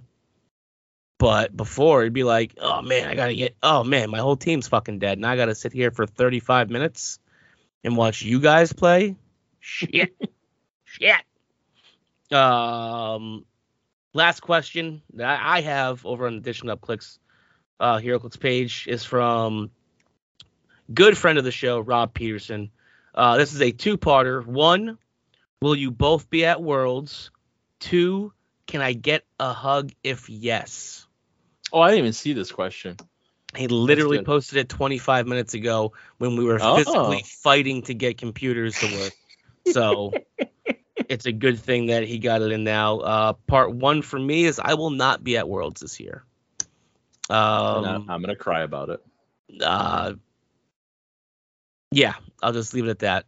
I've got some stuff going on. I will send a hug with Joe, so you'll get 2. Because I will be there, and yes, anyone can ask for a hug. I don't care. I'll hug everybody. So I'm gonna flip it back on you, Rob. 1, will you be at Worlds this year? 2, that'd be a fucked up thing. Like, no, I'm not going. You're right. 2, is Joanna going to be there as well? Jonna, I apologize. Jonna. Greatly. I'm going to say something real quick because I think it's funny. So Rob has pointed that out. I can't remember what post he posted. He said before I ever heard her name, that it was pronounced like Donna with a J. So I got to a room with Jeremiah for Gen Con, and I looked at him, and we're talking about something, and all of a sudden they go, wait a minute, I need to hear you say it, because I think I know how it's said, but I've never heard anybody say it, so I need to hear it. And he goes, Jonna. I'm like, okay, that's what I thought.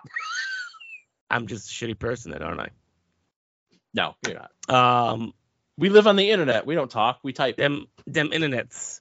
Them internet tubes. And then 3, if so, can you send a hug back with Joe? There you go. Boom. Yeah, but when the fuck am I ever going to see you again? Probably a lot sooner than I'm going to see them. I mean, I would say the latest, probably like the first weekend of December. Well, that depends. Because I don't know if I'll be there. Because I think I know what you're talking about. Because real quick, that nobody cares about. December is one of my busy seasons because I deliver flowers, and people start ramping up for flowers. So I don't know if I will have the time to do that. I'm going to make an effort, but I don't know how that's all. And I haven't gotten any communication about that either, so I don't know. Huh. We'll have more information when you guys have more. When you guys, when you guys know more information. When you know more, we'll know more. When people know stuff, we'll know stuff. I don't know anything, but I have common sense. And you're straight edge, which means you're better than them. Yes. CM Punk. So I'm out of questions. So that's going to go into the next one. What happened at All In? Because I didn't see it. Did CM Punk beat Samoa Joe? So, for those that don't know, it's a proud tradition for wrestling companies to have a free pre-show for pay-per-views. Classically, WWF, because it was WWF, used to do the free-for-all, which would be a half hour before. And I always remember SummerSlam 96 was when I watched Stone Cold beat Yokozuna because the rope broke and he rolled Yokozuna up because Yokozuna was too big. AEW does 0 hour, which is the hour leading up to the pay-per-view. For this, and they had advertised 0 hour as starting at noon Eastern, and like it's 5 p.m. British time because they're in Wembley, for those that don't know. The biggest paid attendance of a wrestling event ever. So 0 hour actually started at 11 Eastern time, which frustrated me because I missed one thing that I didn't really miss. It was mostly pre-packages, and then at the end, Grado, who I have no clue who the fuck that is, came out with Paul White, Big Show, and Anthony Ogogo, who I've not seen on AEW TV in months, but is from Britain. And they fought Jeff Jarrett and Team TNA. Jesus Christ. Yeah, I know. It was literally like 5 minutes because then all of a sudden I turned it on at noon. And I'm like, is this? I thought it was started at noon. And Gil's like, you literally just missed Grado and Jarrett. Don't worry about it. I'm like, okay, good. How the fuck does he still? Jeff Jarrett. I mean, so I don't mind. It's going to be wrestling talk. So buckle in, everybody. Yep. If you're done if you guys don't like wrestling, you guys. We'll see you next episode. We'll see you next time. HeroClix Talk probably over now. This is specifically just for Marcus Zilla. and anybody else that likes wrestling. We usually always end the show with some nerdy wrestling talk. Again, and a big thing just happened. This isn't always just a HeroClix podcast. It's more of a pop culture podcast, which is movies, HeroClix. I mean, we just talked about Lorcana. So wrestling, here we are. Rest in peace, Bray Wyatt and Terry. I was gonna get there too, yeah. But I don't mind Jarrett being there. My problem is I know he's involved behind the scenes, and it's been very apparent with the things he's involved in. And it's like once his wife showed up, once Karen Angle showed up, I was like, no, what are we doing? What are we fucking doing? Slope. No. And it's just like Jarrett can do good there. Like Jarrett can be in the ring with guys and actually teach young guys some stuff, honestly. And do that. Right. But he shouldn't be in there wrestling for the tag team championship against multiple tag team champions, like different teams. Like, no, like you shouldn't. No, you should be. You should be. What the hell was his name there? I can't even think of his name now. You should be trying to run like what the power plant was for the WWE. Oh, yeah. I want to keep saying DeWitt. Not the power, because the power plant was WCW. WCW. Shit. What was the? No, Dr. Tom. Yeah, Dr. Tom used to have the wrestling schools. It was Dory actually helped him at one point before any of the things started. OVW was Ohio one for a long time. They had FCW. Yeah, Deep South lasted for like 3 months because it sucked. But anyway. Yeah, who was DeWitt? Is that who I'm thinking? DeMott. You're thinking of DeMott. Thank you, Bill DeMott. Hugh Morris. Yes, he was also a complete prick too. Yeah, he'll always be Hugh to me, but anyway. He should be that guy. He should be behind the scenes, showing technique, not in the ring, wrestling for a title. That's just ego, and that's what makes people like me point at the fucking promotion and laugh because you don't belong. He's not actually helping people get over. And that's what he should. That's what his role should be. He's had more than his time in the sun. Yep. But so then the proper 0 Hour opened with MJF and Adam Cole challenging Aussie Open for the Ring of Honor tag team titles. Mm-hmm. MJF hit a kangaroo kick, and they won the Ring of Honor tag team titles. Jesus Christ. So that's then interesting. 0 Hour ended because they're doing promo packages and trying to get you excited about the show. With Hook challenging Jack Perry for the FTW title. And for those that don't know, Jack Perry is literally Luke Perry's son from 90210. Yes. And Hook is Taz's son, if you remember Taz as a wrestler, the Tazmaniac. Mm-hmm. But I digress. Is it really? Yeah, that's his shoot son. Yeah. Huh. Oh, you didn't know? Yeah. No. Yeah, because that's how Hook came in. Hook came in when they were doing Team Taz. And just kind of like he was training. He was actually training at the Nightmare Factory and training with Cody. And then he was just kind of hanging around there as to be on TV and not doing anything. And then that became the meme of like when Punk goes, when he was wrestling Hobbs, but Hobbs was Team Taz. And he goes, send Hobbs, send Starks, send Hook. I don't care. And that's what got Hook over, was just people like, yeah, send Hook, send Hook. And that's why I was. Yeah.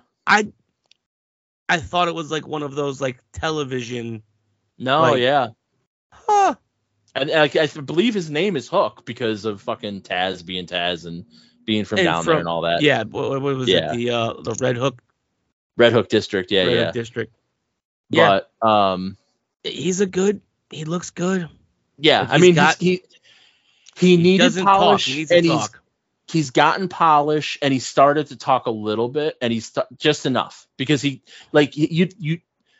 whole presentation, you don't want him in there cutting 15-minute promos. That's not him. That's what killed Wardlow. They tried to have Wardlow do that. It's like, no, Wardlow's a big boy that's going to smash you. Hook's the little suplex machine. And he literally uses the Taz mission, but it's called the Red Rum. Yeah. Again, same thing with Miro. Like, I enjoy some of his stuff. I love that he's feuding with God. I love anytime he starts going off about God. It makes me laugh. I'm just like, this is crazy. I love it. You pray to me now. I was like, when he said I am the Redeemer. Yeah. I was like, yo, like that's a shirt right there. Like it's no longer Rusev Day. It's you pray to me now. Like I was like, whoo. Hook beat Jack Perry, but not before they did a bump on the windshield of a limo. Jack Perry, like a petulant child, stared into the camera and said, "Real glass, cry me a river," which led to a confrontation between and backstage because he's being a little bitch. Which now it looks like it looks like they're both suspended, so neither of them are going to be working this week, which is hilarious. No, Jack Perry and CM Punk. Because Punk gave him a little chokey. Yeah, put him in his fucking place. Hey, but yeah, you brought him in for that. Well, you brought him in to be. We don't need to go into all that, but I'm gonna go into it because it's the Bucks and those guys aren't gonna do it. Well, and they'd rather be liked than be the locker room leaders.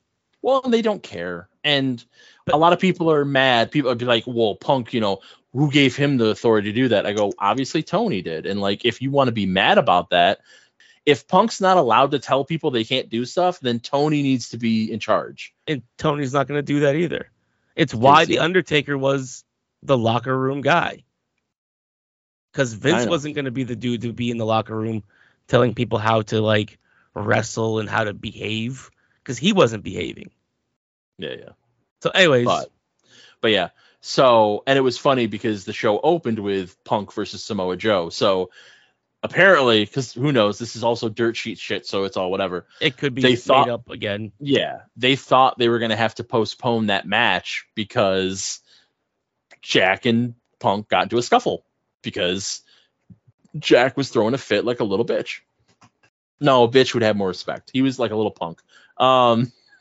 It just annoyed me because I'm like, all right, I'll go into it a little bit and people can get mad about me. Mad at me. It's our podcast.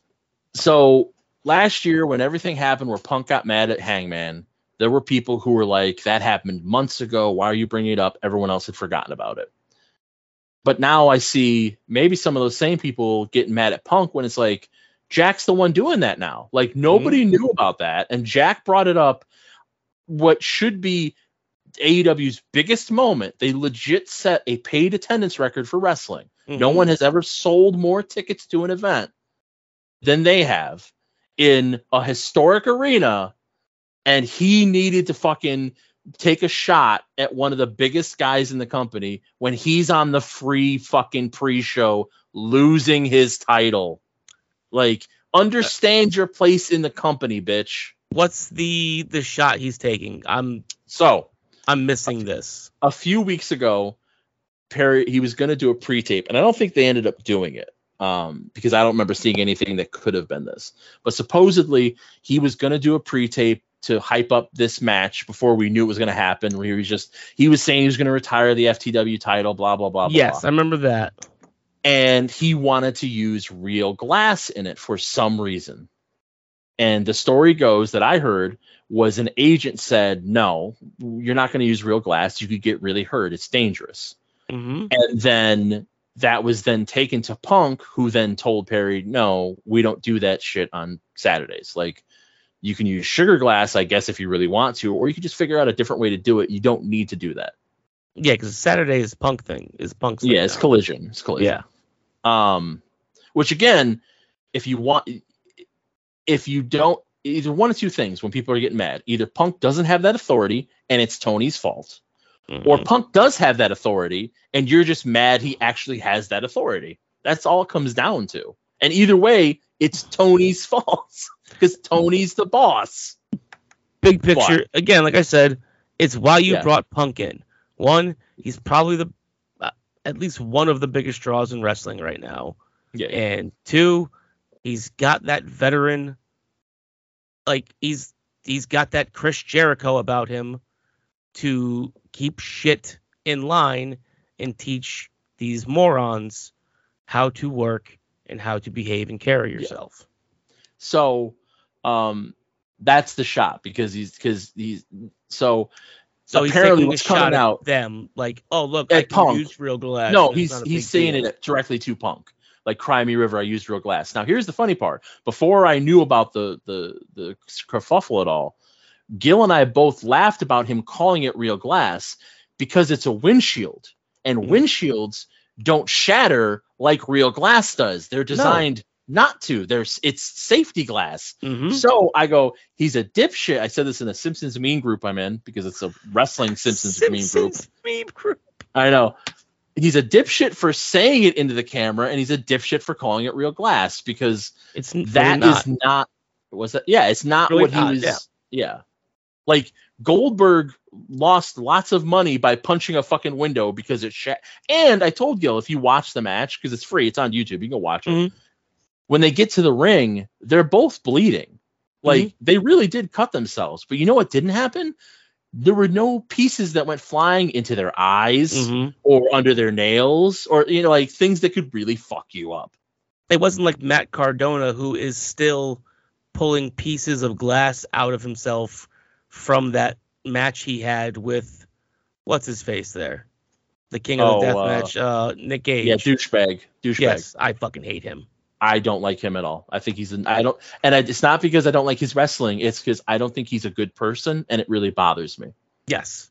I mean, because I watched the dark side on him, and I'm like, this is not a good person. Like, he went to jail for robbing a bank. That's probably the nicest thing he's done. And in my opinion. Yeah, he's kind of a scummy person. Yeah, but whatever. Fuck Nick Gage. We don't need to even give him light of day. But yeah, so I know, like, this is the whole thing about dirt sheets that annoys me, because all these details are coming out where it's like, supposedly when Punk landed from his flight, there was no one from the company to pick him up. He had no car service. Oy. There were arguments about, whether the match had been properly promoted. He called the number and it bounced back, which, but it speaks to the issues I have where Tony's not running a serious company. Like, no, I'm sure that was all innocent. And that doesn't make it better. You know what I mean? Mm-hmm. Again, it's just a kid with a big checkbook. Yeah. Letting other people set stuff up, and he just puts his name on it. Yeah. That's it. Which would be good if he had people that actually knew how to run a wrestling company. Like, that could actually work.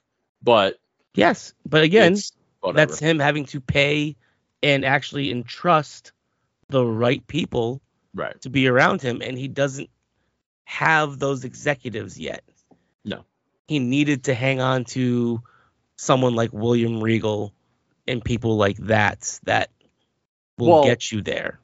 And that's the other truth that a lot of the, I'll say it, the elite fanboys don't want to deal with. JR, William Regal, pick a name, have all said, Billy Gunn, Arn Anderson, they've all said they try to help these younger guys, put a match together, whatever, and they get laughed at, or they get ignored, or they get told, like, I know what I'm doing. And that's, like, the crux of this Jack Perry Punk thing. It's Jack Perry, who, like I said, is on the free show losing, telling CM Punk, you don't get to tell me how to do this, when CM Punk's done more than Jack Perry will ever do. And, like, I like Jack, like, I can go into it, but when you looked at that 4-way where it was Darby, Sammy, MJF, Jack, yes, Jack is completely outclassed by all those guys that are essentially his peers. MJF is a prodigy, so okay, but he's ahead of all of them. Darby has really stepped, like, his fundamentals were always good. He just needs to stop jumping off of shit so much. And his promos have been incredible since they brought in Nick Wayne, because now he has something real that he's tapping into. Like, Nick Wayne is really the son of the guy that trained him. He really cares about this kid. So when he's spitting fire, he's saying real things, even if he's not saying real things. But what's the first thing that Darby Allin did, though, as well, is he latched himself onto a legend of wrestling, Sting, and actually listens to him to get better. He's not. He is still taking some really shit bumps, but Sting is also notorious for taking some really shit bumps as well. And, like, Darby has, in general, if you look at, like, Darby's kind of calmed down. There's some things he's not doing anymore, and it's like, okay, like he's listening. His in-ring is significantly better than what it was. His mic work is better. His like literally everything that he has been doing. If you liked him on the indie circuit, he's 10 times better than what he was there. Yeah. Because now he's actually telling the stories better, and he's actually, again, people liked him in the indies because he took Jeff Hardy bumps. Yeah. Like now he picks his spots to do them like Jeff Hardy started to do, and they feel more special, which is what the Bucks don't understand. They super kick. It's again, but they're also watching Kenny Omega throw out 150 fucking V-triggers a match too. We'll get there. Hold on. We'll get there. There's nothing special about that move now. So Sammy, in my opinion, as someone that doesn't know him, basically needs to mature in his private life, which honestly, from what I'm watching, him having a kid, I think is doing that to him. Like, he's going to grow up. He's going to grow up a lot because he's got a fucking kid on the way. He has to. And he is also latched on to Jericho. And I was just going to say, for Sammy, he needs to get away from Jericho because at this point, it's holding him back from so with Darby and Sting, they told the story of Darby and Sting being equals. They view each other as equals now, like not necessarily legendary status, but like they're partners. Darby's not his sidekick. It's not the protege. It's not the Padawan. Sammy keeps getting pulled back into being Jericho's sidekick. So that's where every time he takes 5 steps forward, he takes 6 steps back because he keeps getting put as his sidekick. But that's where Jericho needs to step in and push him to equal. Or he needs to do his own thing, but still needs to have that Jericho behind the scenes because that's where a lot of these guys are maturing, is by having that person behind. Again, the Acclaimed. Yeah. Billy Gunn. Yeah. Like harnessed. They're probably best tag team in the business right now. Them, FTR, probably the Usos. Like. Yeah. But that's where that speaks to my issues with Jericho, because I think Jericho still wants too much of he's become Hulk Hogan. He wants too much attention on himself and thinks everything needs to be about him. And it's like, no, you're past that point, my friend. Like, he's getting close. Your time now is to elevate everyone else. Like, that's your job now. Now's your time to take the bump. And how you doing? Keep it moving. And so then when you come to Jack, like he needed to turn heel on Hook because he had nothing going. He was just there. Yeah, he was just there. Luchasaurus turned heel on him and is doing his thing and progressed. And then Jack's just kind of still hanging out, boiling around. Yeah. So that's where it's, and that's where this is also one of those things where, like, this, as the story continues to come out, it's looking more and more like Jack was throwing a fit, and maybe Punk needed to get suspended, maybe he didn't, but like more people are being like, no, Punk was right here. Like, Jack was assing off, and he needs to stop. And there's no executive in the backstage that's going to slap him down and be like, you don't have a Triple H back there. Yeah. Who's your COO? Who's going to like step in to do that? Like, Tony isn't going to do that. So when I watched that, what they called it, but Mark's doing more of the charity shit now. But like Mark probably would. Yeah. But Mark's doing a lot of the charity work, which good, because he's good. He's good at it, and he's good for it. When I watched that fucking backstage show they did, I can't remember what it was, but the reality show. Yeah. They showed a lot of stuff with Tony, and I realized, like, Tony's actually kind of a nightmare to work for. Yeah. Because everything's great. Everything's the best. Everything's fantastic. And it's like, you're not getting any meaningful feedback that way. Like, who else sounds like that? This is the best. This is great. It's fantastic. It's so good. But I love the poorly educated. But anyway, so then first match on the pay-per-view was Samoa Joe and CM Punk. Punk won. Punk was healing. Pretty good. Got some juice, which surprised me. Jerk right there. Well, so here's the thing. This is what I told Gil, because I was kind of not sure about the card. I'm like, I don't know. They haven't really built it right. You know, they haven't really built this all up. And then I'm watching it and I'm like, none of these matches, like this really is a super card, because like there was no match you could have put before them that was less important. Mm-hmm. Like everything mattered. So like it was just a matter of who goes first. And it happened to be Joe and Punk, which was a good way to start it too. I was gonna say it didn't happen to be. That's those two guys knowing they don't need the push, they don't need the rub, they don't need that, and it's going to. They know they're going to be able to put on a show and set the bar high, and hope everyone keeps the bar there. And I gotta look up now. I heard they did. I saw some of the details. And I saw Punk really gooning it up there, healing it up, where every time Joe tried to do something on the outside, like he would slide back in the ring, and he was like really like avoiding confrontation and really irritating Joe. And that's honestly what we need. We need like super over the top heel CM Punk. He did his victory lap and came back and hurt himself giving hugs and shit. Now let's get super heel Punk. Yeah, like I said, Punk's calling himself the real world champion, which is a pretty heel thing to do. So yes. I will also, because I forgot to mention this, Mercedes Moné was in the stadium and shown in the stadium. Sasha. Oh, she's not super happy with her New Japan push. No, don't forget, Tony and New Japan work together, because Ospreay's on this card. Ospreay's on this card. So Ospreay is, God, he's so fucking good. I know. He's all right. So I'm going. He's got to be the best on the mic too. I love listening to. Listen, MJF is the best on the stick. I love listening to a dude from England being like, "Bruh," like just a super heavy like. It made me laugh. He dropped like 3 bruvs and a chav on Wednesday at the contract. I'm like, oh my god, he's laying it on thick. Like, bruv, this is about my life, bruv. Like, it was hilarious. But I don't know, something about like hearing a dude with like I love the Kingsman movies, and like I love all of that, like the accent and I guess it makes it feels like how we speak in New England, I guess. Yeah. We have super heavy accents. We talk like stupid fucking lingo and shit. Like ours is like the wicked. That's fucking wicked, bro. Like we have like those like. So when I hear him like pop up, bro, it's like. By the way, yeah. Punk put a spinning toe hold on Joe for Terry, and they called it out on commentary. Tribute to Terry Funk, spinning toe hold.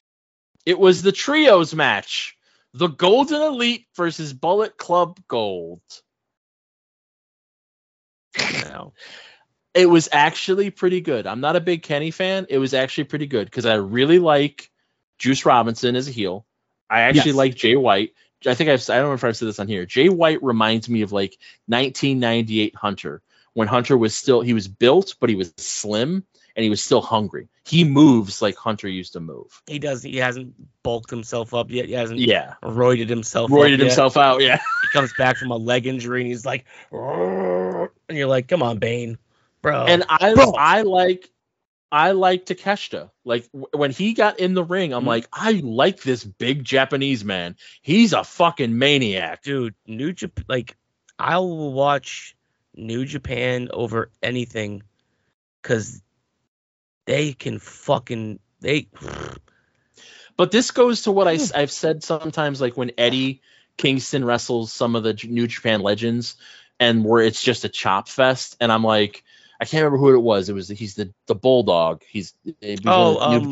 Minoru Suzuki. Yeah, Suzuki. No, that's Murder Grandpa. Suzuki's Murder Grandpa.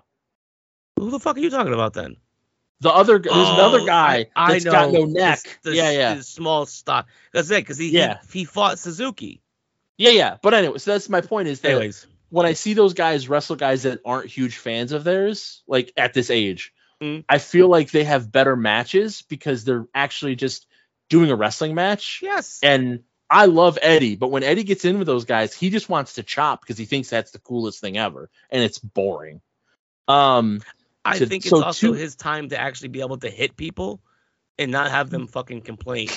So he's like, I can actually chop people and be a little more physical without people fucking crying. That's why him and Mox go together, because they don't like.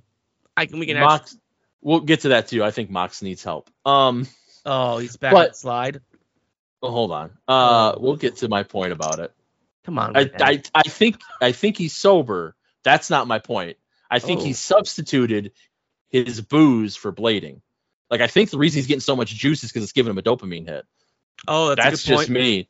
Because he's like, he was in AEW for 2 years drunk, and he was not blading this fucking much all the goddamn time. And then all of a sudden he gets sober and he bleeds in every fucking match. But he was also that guy in CZW too, though. Okay. But so anyway, maybe this is his happy spot. Back to the trios. Anyways. Well, that's why I think this match was actually better, because even though these guys get along, they're not best friends just doing their fucking spots. Mm-hmm. So like Jay and Juice are pushing Kenny and Hangman and Kota to actually have a match and put a match on, because it was actually pretty good. And Takeshita pinned Kenny Omega to win. So Bullet Club Gold beat the Elite. I'm good with that. Then we have World Tag Team Championship match. The greatest tag team in the world versus the Young Bucks. And the Bucks lost like they should. Good. And then after the match, like, and they did a lot of false finishes. It was an FTR match because it was built well. FTR did the handshake where it's like, okay, you've earned our respect, and the Bucks walked out on him. I'm like, being little piss ants you are. All right, cool. Work or shoot? It was a work. Okay. I mean, work. You never know. I believe it was work. It's got to be. No, I know. You're going to go back for like the one FTR. We know they're on their way out as a tag team. Well, so they got a couple. So what I hope, I'll tell you what I hope, because Santana and Ortiz came back for the Stadium Stampede thing. What I really hope the next thing's going to be is FTR versus Santana and Ortiz. Full Gear, Santana and Ortiz get the belts, because they both look good. And they've been in the company since day one. Yes. And honestly, it's their time. Weren't they the first like big like the first like two that were like big to show up? Like they jumped, I think, the Bucks or somebody, and it was like, oh shit, it was Lucha Brothers versus Bucks in a ladder match, and then Santana Ortiz came out at the end, attacked both, and then the first Dynamite they joined Inner Circle. So it was like the first like big like. Oh shit, these guys! Like, shit, people are like invasion style of like, like these are who's showing up. Yeah, and then after that, it just went wild. And but it's their time, and I think with FTR take that step back, they got 3 years, I think, on their contract. I think that was what they signed for. Put them in against every tag team you have, and they're going to teach them all how to wrestle, and they're going to build that division. They're going to do what the Bucks should have done and didn't do. And aren't going to do, but I think that's where you're going to end up going. I would like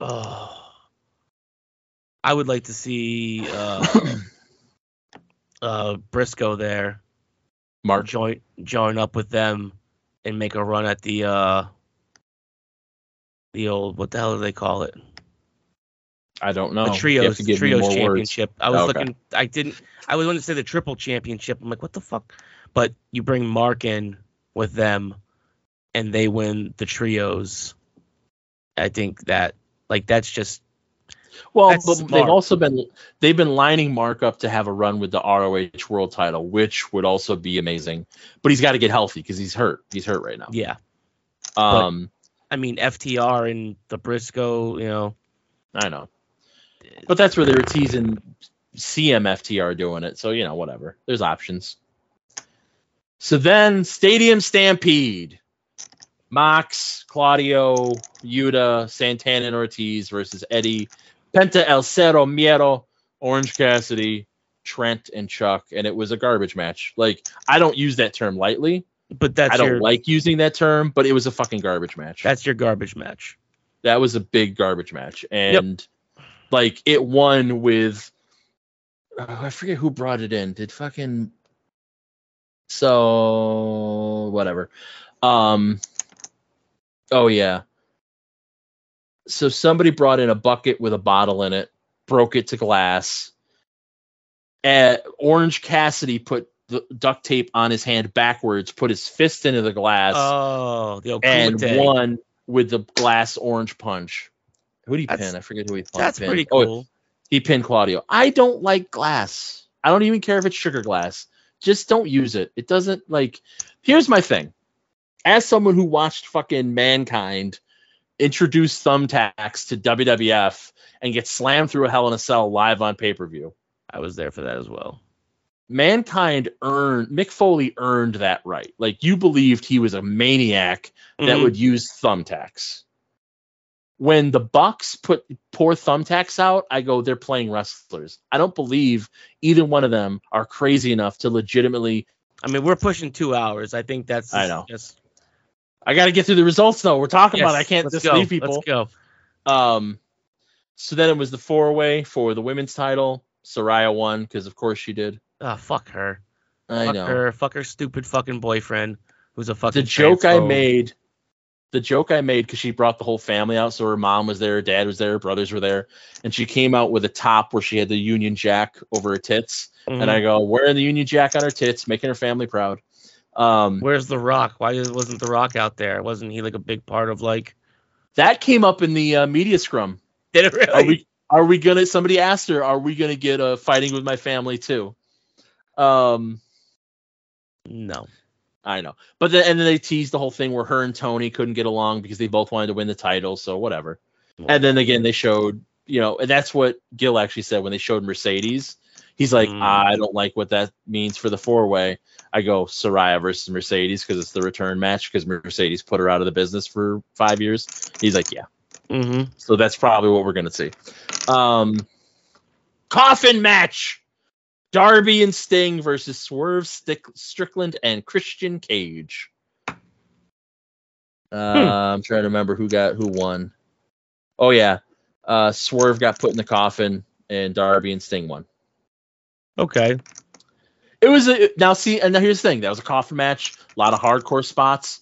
I would not classify that as a garbage match because they were smart spots and they were safe. They didn't have to resort to stupid bleeding.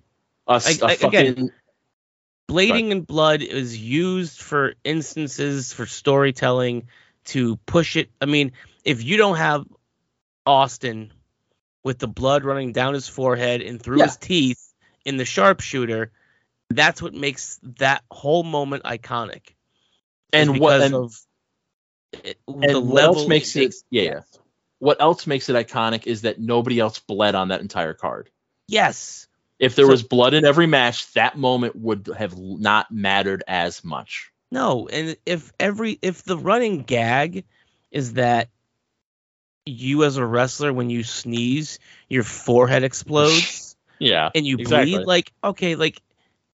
nobody gives a shit anymore. Like, the novelty of blood now has worn off. That's what makes it feel so special in the WWE right now. Is because it's known there's this big, no blood, no blading. So when somebody bleeds, it's usually the hard way or it's not. And it makes it that much more special because they don't use it. They use it for storytelling. When Brock Lesnar split open Randy Orton and just completely obliterated him with an elbow to the point where Jericho had a shit fit and thought it was just Brock going into business for himself in the backstage, that's what makes those spots that much more. I'm talking about it. So obviously it makes the storytelling that much better. If you do it in every match that you do it in, then one, your wrestling sucks that much that you have to be a carny. And two, I don't know. I guess I hit it all with the one. Like, you've literally just become. Well, and that's what annoys me is that Mox is doing all this jujitsu. Like, he's actually doing jujitsu. And I'm like, okay, why don't you use that in the ring? Like, do that. Work it. But it'd be a lot more interesting, and he'd be a lot more believable as that crazy motherfucker that'll fuck you up if he acts like Jon Moxley and starts doing fucking jujitsu shit. Yeah, and does a judo throw. Also, it's oh, okay, yeah, you can that's more believable of a badass than I fucking bleed, brother. Fuck off. Yeah, I come in and I hit you with a lariat, And then when you pop up, I come doing a running scissor takedown into an armbar or something. It's like, oh shit! Like you don't expect that from that dude. So and you can be a little loose and chops. You can be a little loose and sloppy with it, and it still looks good because it looks like you're actually fighting somebody. Mm-hmm. It's not whatever. So then it was Jericho versus Will Ospreay, which was a very good match. Ospreay won, as he should. Jericho offended me because he played with Fozzy to play Judas to the ring, so he got to play in Wembley, which is fine. I don't care about that. With that. But before, he tried to do the Freddie Mercury moment with the and that annoyed me. That offended me deeply. Because you're not Freddie, Jericho. You never will be. Nigel announced that they set the world record. Then it was trios titles, House of Black versus the Acclaimed with badass Billy Gunn, not daddy ass. And the Acclaimed won. So Acclaimed and Billy are now trios champions, which I'm happy with. Scissor me daddy ass. Exactly. And then it was MJF versus Adam Cole. It was fantastic storytelling. MJF won. It was a great match. I loved it. And they did the whole story after the fact where they had, what I didn't expect was they had Roddy Strong run down and throw the belt into Cole and be like, hit him with it. And then Cole was like, I can't. Because that was the story of the match, is that MJF was healing a little bit, but it was like, we're buddies. It's okay. Like they did the one thing where they did sportsmanship. They did the handshake and it was fine. And then like the third time he does it, he rakes his eyes real quick. And then he's like, and he just smiles and goes like, I'm the king. And then he goes over, he's like, my bad. That was my bad. And then Cole all of a sudden starts healing on him and like starts like going vicious. And he's like, dude, what are you like? There's that genuine moment where it's like, I thought we were friends. Oh, come on. Come on. Well, you're friends. Okay. They're friends, but they're all of a sudden switching where MJF, like he pulls the diamond ring out and he can't bring himself to hit it because it's his friend. He doesn't want to cheat his friend. And Adam's like fucking gives him a tombstone on the table, blah, blah, blah, blah, blah. Like, and then, and I told, because that's what they did too. They did a double clothesline, which is a little schlocky because they point at each other and go double clothesline. So they both start trying to hit each other with the clothesline back and forth, hit each other with a double clothesline, cover each other. 1, 2, 3. It's a draw. And then the fans explode because they're like, no way. And then Adam goes 5 more minutes to call back to when they had their first title match. 5 more minutes. And Max goes, no. And everyone's like, oh, and he goes, no, 5 minutes isn't enough. We're going till we have and he says, we're going till we have a winner in fucking Wembley. And then the crowd explodes because it's babyface MJF. Like, no, we're going to go. And then they even have it where, so MJF beats him. He gets great. And then Cole's in the corner and and that's what I told Gil. I go, it'll break Cole because it's MJF really is a better wrestler. Like all this time, even as they've been friends, Adam Cole believed he was the better wrestler and MJF just cheated him. And it's like, no, he's just a better wrestler than you now. So Cole's in the corner just, pouting. And MJF's like, come on, bud. They still love you. It's okay. And he goes out and gets the tag titles they won. He goes, see? And he hands it to him. And Cole fucking whips it out of the ring. Like, fuck that. Get that away from me. And then MJF fires up. He's like, oh, that's it? You never cared about me? It was always about the fucking title? Fine. Fuck you. And he throws the belt at him and turns around and goes, go ahead. Do it. Hit me. Do it. And so, again, they do the inversion where Cole gets up and he's going to do it. And then he can't do it. And they hug and they're friends. And it's like, that's fucking wrestling. That's fucking storytelling. It all made sense. And then poor Roddy Strong's up on the stage with the Kingdom crying because his friend doesn't like him anymore. Oh, no. And he is Adam. The other thing, by the way, I forgot that was hilarious in the coffin match was there was a table spot, and Sting went to do a splash off just the ring apron onto a table, and the table didn't break. Oh, and so then he got back up and did a leg drop, and it was more like an ass drop to like snap the table and get it to break. And then Excalibur goes, Sting showing everyone here that he is the table. And I go, he set the thing. Hell, I bring nothing to the table when I'm the table. But yeah, no, it was very good. I was very happy. I'm like, this was good wrestling. This was a good afternoon of wrestling. It sounds. And then I found out after the fact that, you know, Punk and Perry got into a scuffle. I'm like, really, guys? Kerfluff. We can't have one show, right? I want to go see them at Arthur Ashe. I want to go see them there. Yeah, that'd be a good show. They were put on good shows there. Yeah, I wanted, like, of all things, I've never seen CM Punk wrestle live. Neither have I. I was supposed to twice, and I didn't get to do it either time. I've seen Brock Lesnar, like young Lesnar, before he had ever won a title. Yeah, I don't think I ever saw Lesnar. Brock. I got to see Austin Undertaker versus Shawn and Triple H at Madison Square Garden. Ooh. And Austin stunned China. And he told me this. We talked about this on air. Monday they aired it, so they must have been doing it in the dark matches and stuff to see how it would go over, and then it aired on Raw, and I was like, "Yo, I saw this before it happened on Raw." So I don't think I ever saw Stone Cold wrestle, because I was supposed to when they did the In Your House in Rochester, which was Cold Day in Hell. That was like the first event where I was like, can we go? Because I was so young. I'm like, can we go? And like my grandma tried to get us tickets, and it was a different time. It was like before there were, whatever. And when I think the couple times we went to Raw was when he was out with his neck injury. And then when I went to a house show, that was when Shawn had come back after his career-ending back injury. Oh, lots of smile. Yeah, no, that was before this. That was the other time.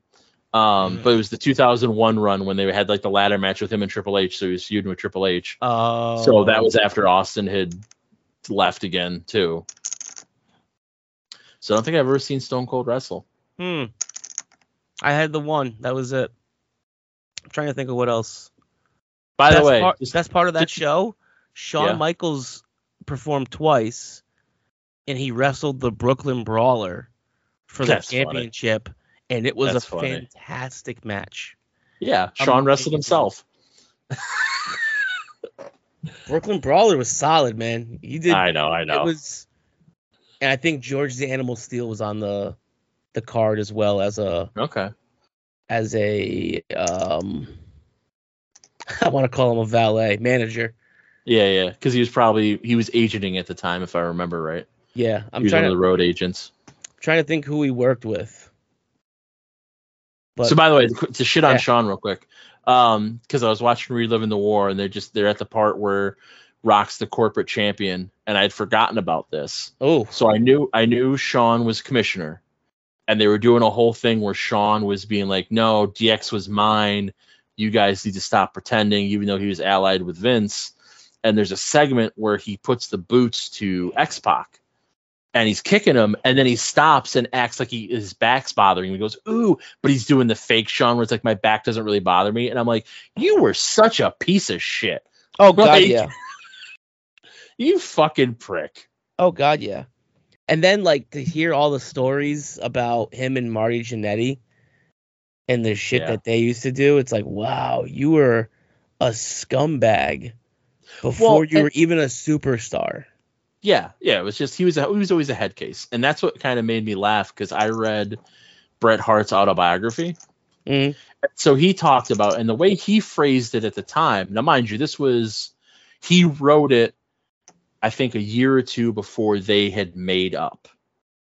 So it was before he had come back and did the run in like 2009 or whatever it was. Yeah.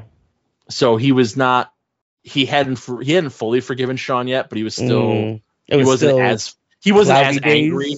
Yeah. But he talked about how, from his perspective, when Shawn was trying to get away from Marty and Bret was starting to go more solo away from Jim, it was because both of them wanted to wrestle. Both of them wanted to be wrestlers. And the other guys were basically dragging him down because they were partiers. And so that's where, Shawn got, and it's funny to see that where it's like Shawn became what he was trying to get away from. Yeah. Like for a while there, he was Marty, and Triple H became his Shawn, where he had absolutely. to babysit him, know? When you talk about how they're so fucked up on somas that he can't even sit up at a Denny's, and they have to like literally walk him out to have him sleep in like the rental and shit. Like he was a nightmare.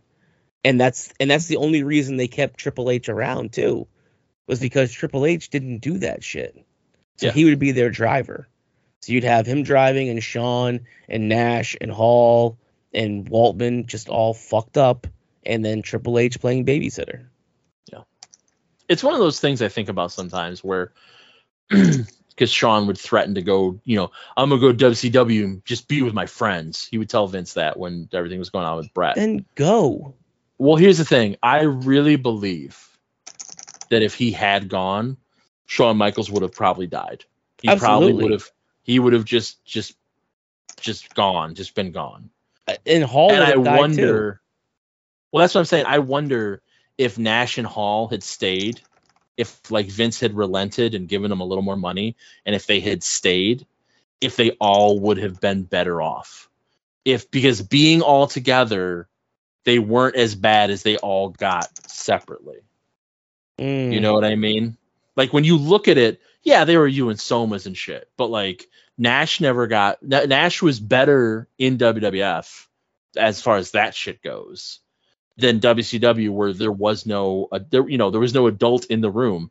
Fucking Hogan had beer in the locker room, so they'd all fucking crack beers before the fucking show. Mm-hmm. And then they're doing their pills and shit. I think Michaels and Hall still have the issues that they have. Yes. And God knows where they would have ended up at. I think Nash's actual wrestling career probably goes much longer.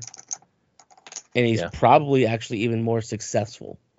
Just based on how much McMahon loves big men. Well, and if they had all stayed, when Triple H started to do that climb within the company, which he was going to do no matter what. Oh, yeah, absolutely.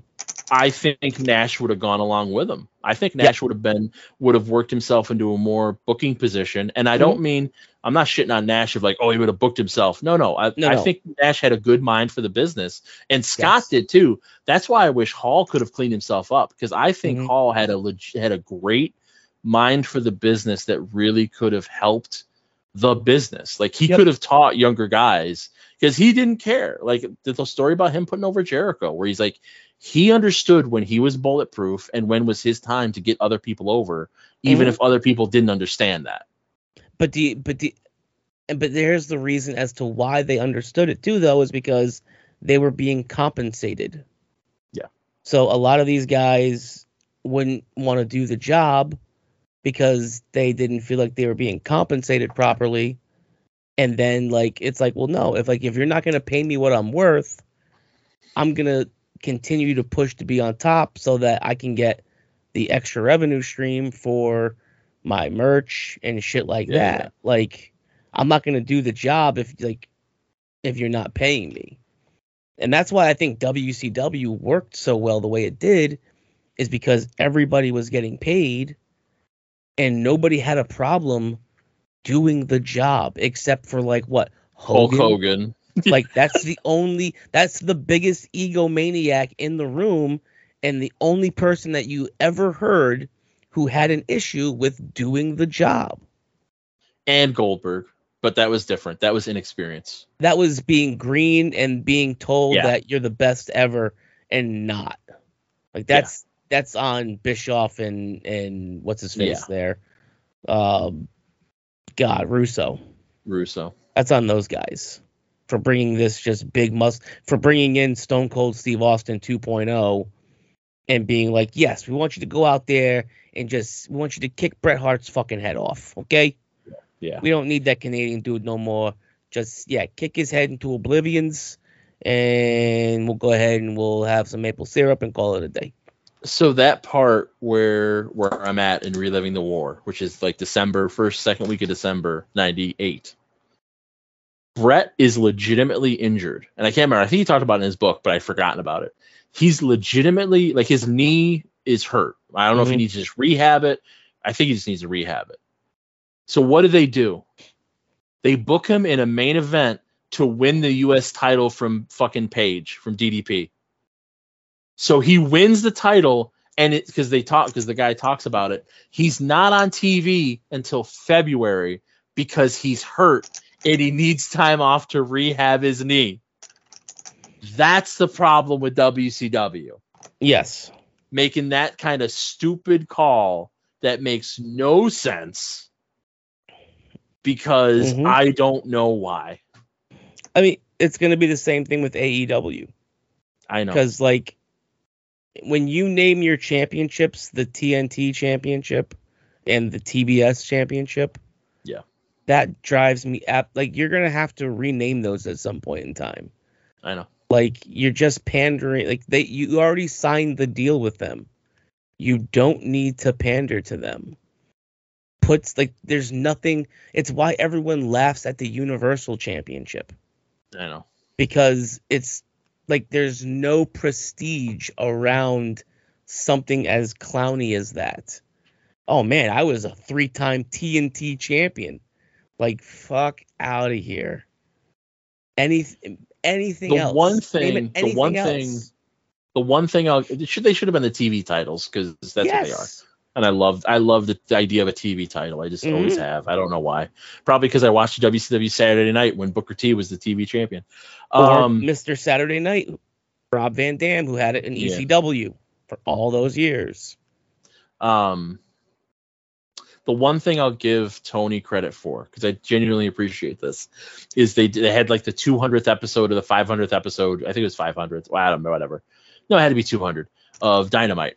So they did like a little quick retrospective package, and they left Cody in. They didn't erase Cody. He hasn't erased Cody. And I'm like, I hope he keeps that energy going forward. Because you know what? Yes. It is nice to have a wrestling company that will acknowledge its history and not fix it to whatever the modern perspective is. You know what I mean? Or just be so bitter that you're like, we're not going to talk about that guy that was here because he left us to go back. Yeah, yeah.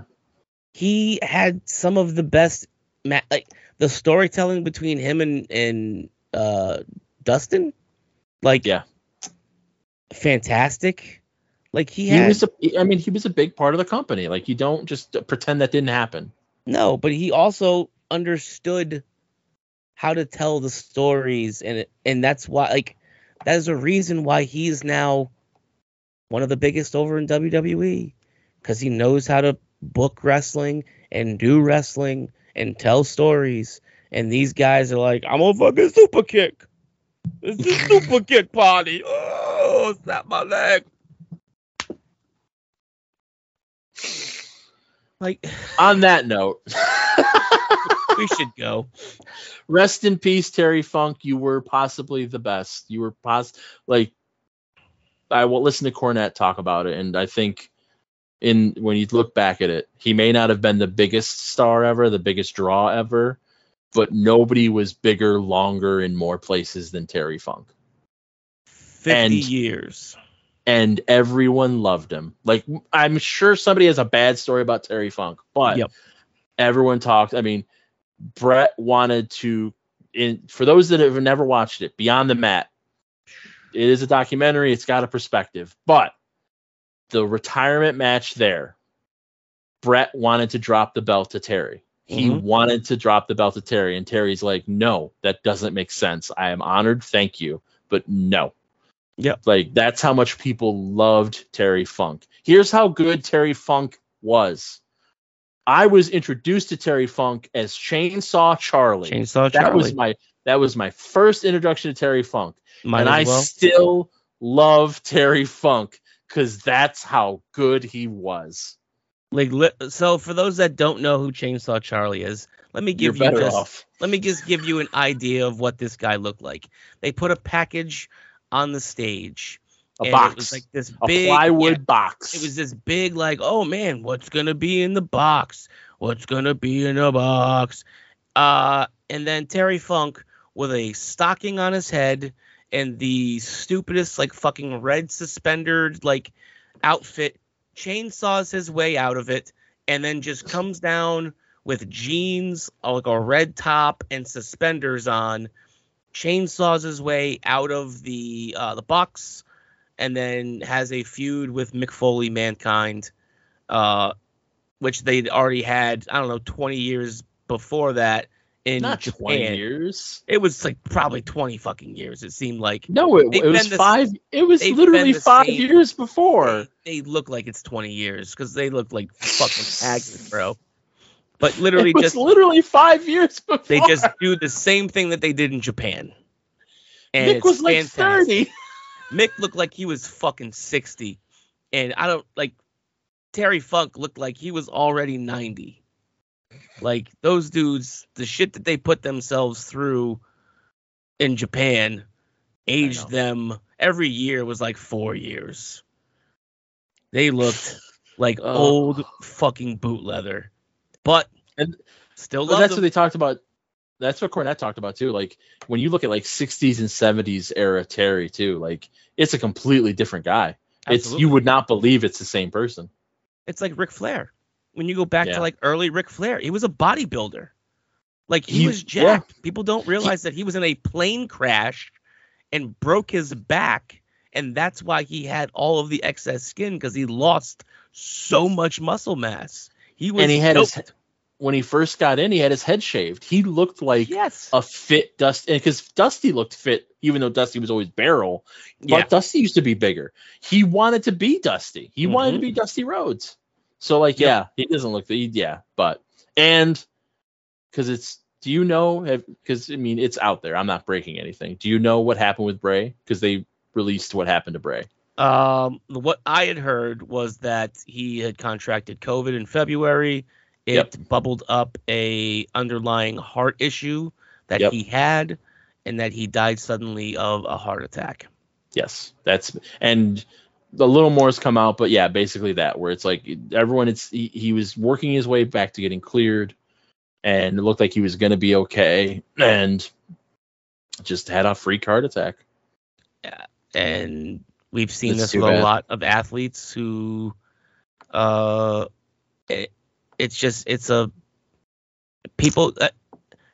for anybody who wants to say something stupid, don't do it. Because there are athletes like Reggie Lewis who played for the Celtics who dropped dead during a practice because he had an undiagnosed heart issue. The same thing goes with Len Bias, who was the number 1 pick for the Celtics as well. Did some cocaine on the night that he was drafted, and he also had an undiagnosed heart issue and died. These things have been happening for very long times. And until you find out that there's an issue, it's already too late. And that's why I wanted to say something, because for anyone that knows wrestling, I know people may jump to some conclusions about what got him, and I want to clarify, because like he didn't do anything wrong. Like, so don't, and he's leaving behind kids, so like no reason to besmirch the man, but it wasn't an OD. He wasn't a suicide. Nope, it wasn't anything like that. He wasn't battling demons. He was literally just he got sick.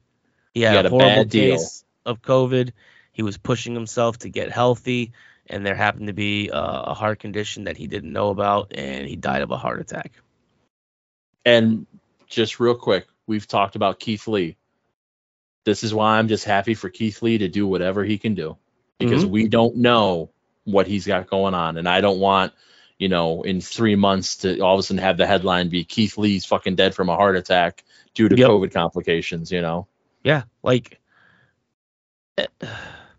I'm just so tired of mainstream media and the vaccination agenda of like this has nothing to do with or without him being vaccinated. The big picture is that COVID is a pandemic, and the last one that we saw was the Spanish flu, back 100+ years ago. Mm-hmm. So to downplay the significance of something along those lines that you literally don't see for centuries, not decades, centuries, and to then take that and be like, oh, it's because of, vaccinations and this or that. No, it's because it was a catastrophic fucking illness that swept across the world and killed a lot of people well before their time. Yep. With or without a vaccination. Yep. And on that note. And on that note, on the super low note, go fuck yourselves. And thank you for tuning in. Be safe. Be good. Do good. So when the cavalry's close, you fall flat on your nose. Backyard brawl with the bar fight squad. Girls rush the door like, oh my god. Jump off the stage, please hold the applause. One by one, we gon' pop them jaws. Na na na na na na na na. Na na na na na na na na. Na na na na na na na na. Na na na na na na na na. God with me when I rhyme, but at times I get too demonic. Young Stockton, but I'm passionately moving sonics. Blasphemy, the level I attack a beat. So every time they rap with me, I got them stepping back like Luka Doncic. Foot is on the pedal, I've been creeping, about to drop a bomb. Choking out the devil like a bee beside the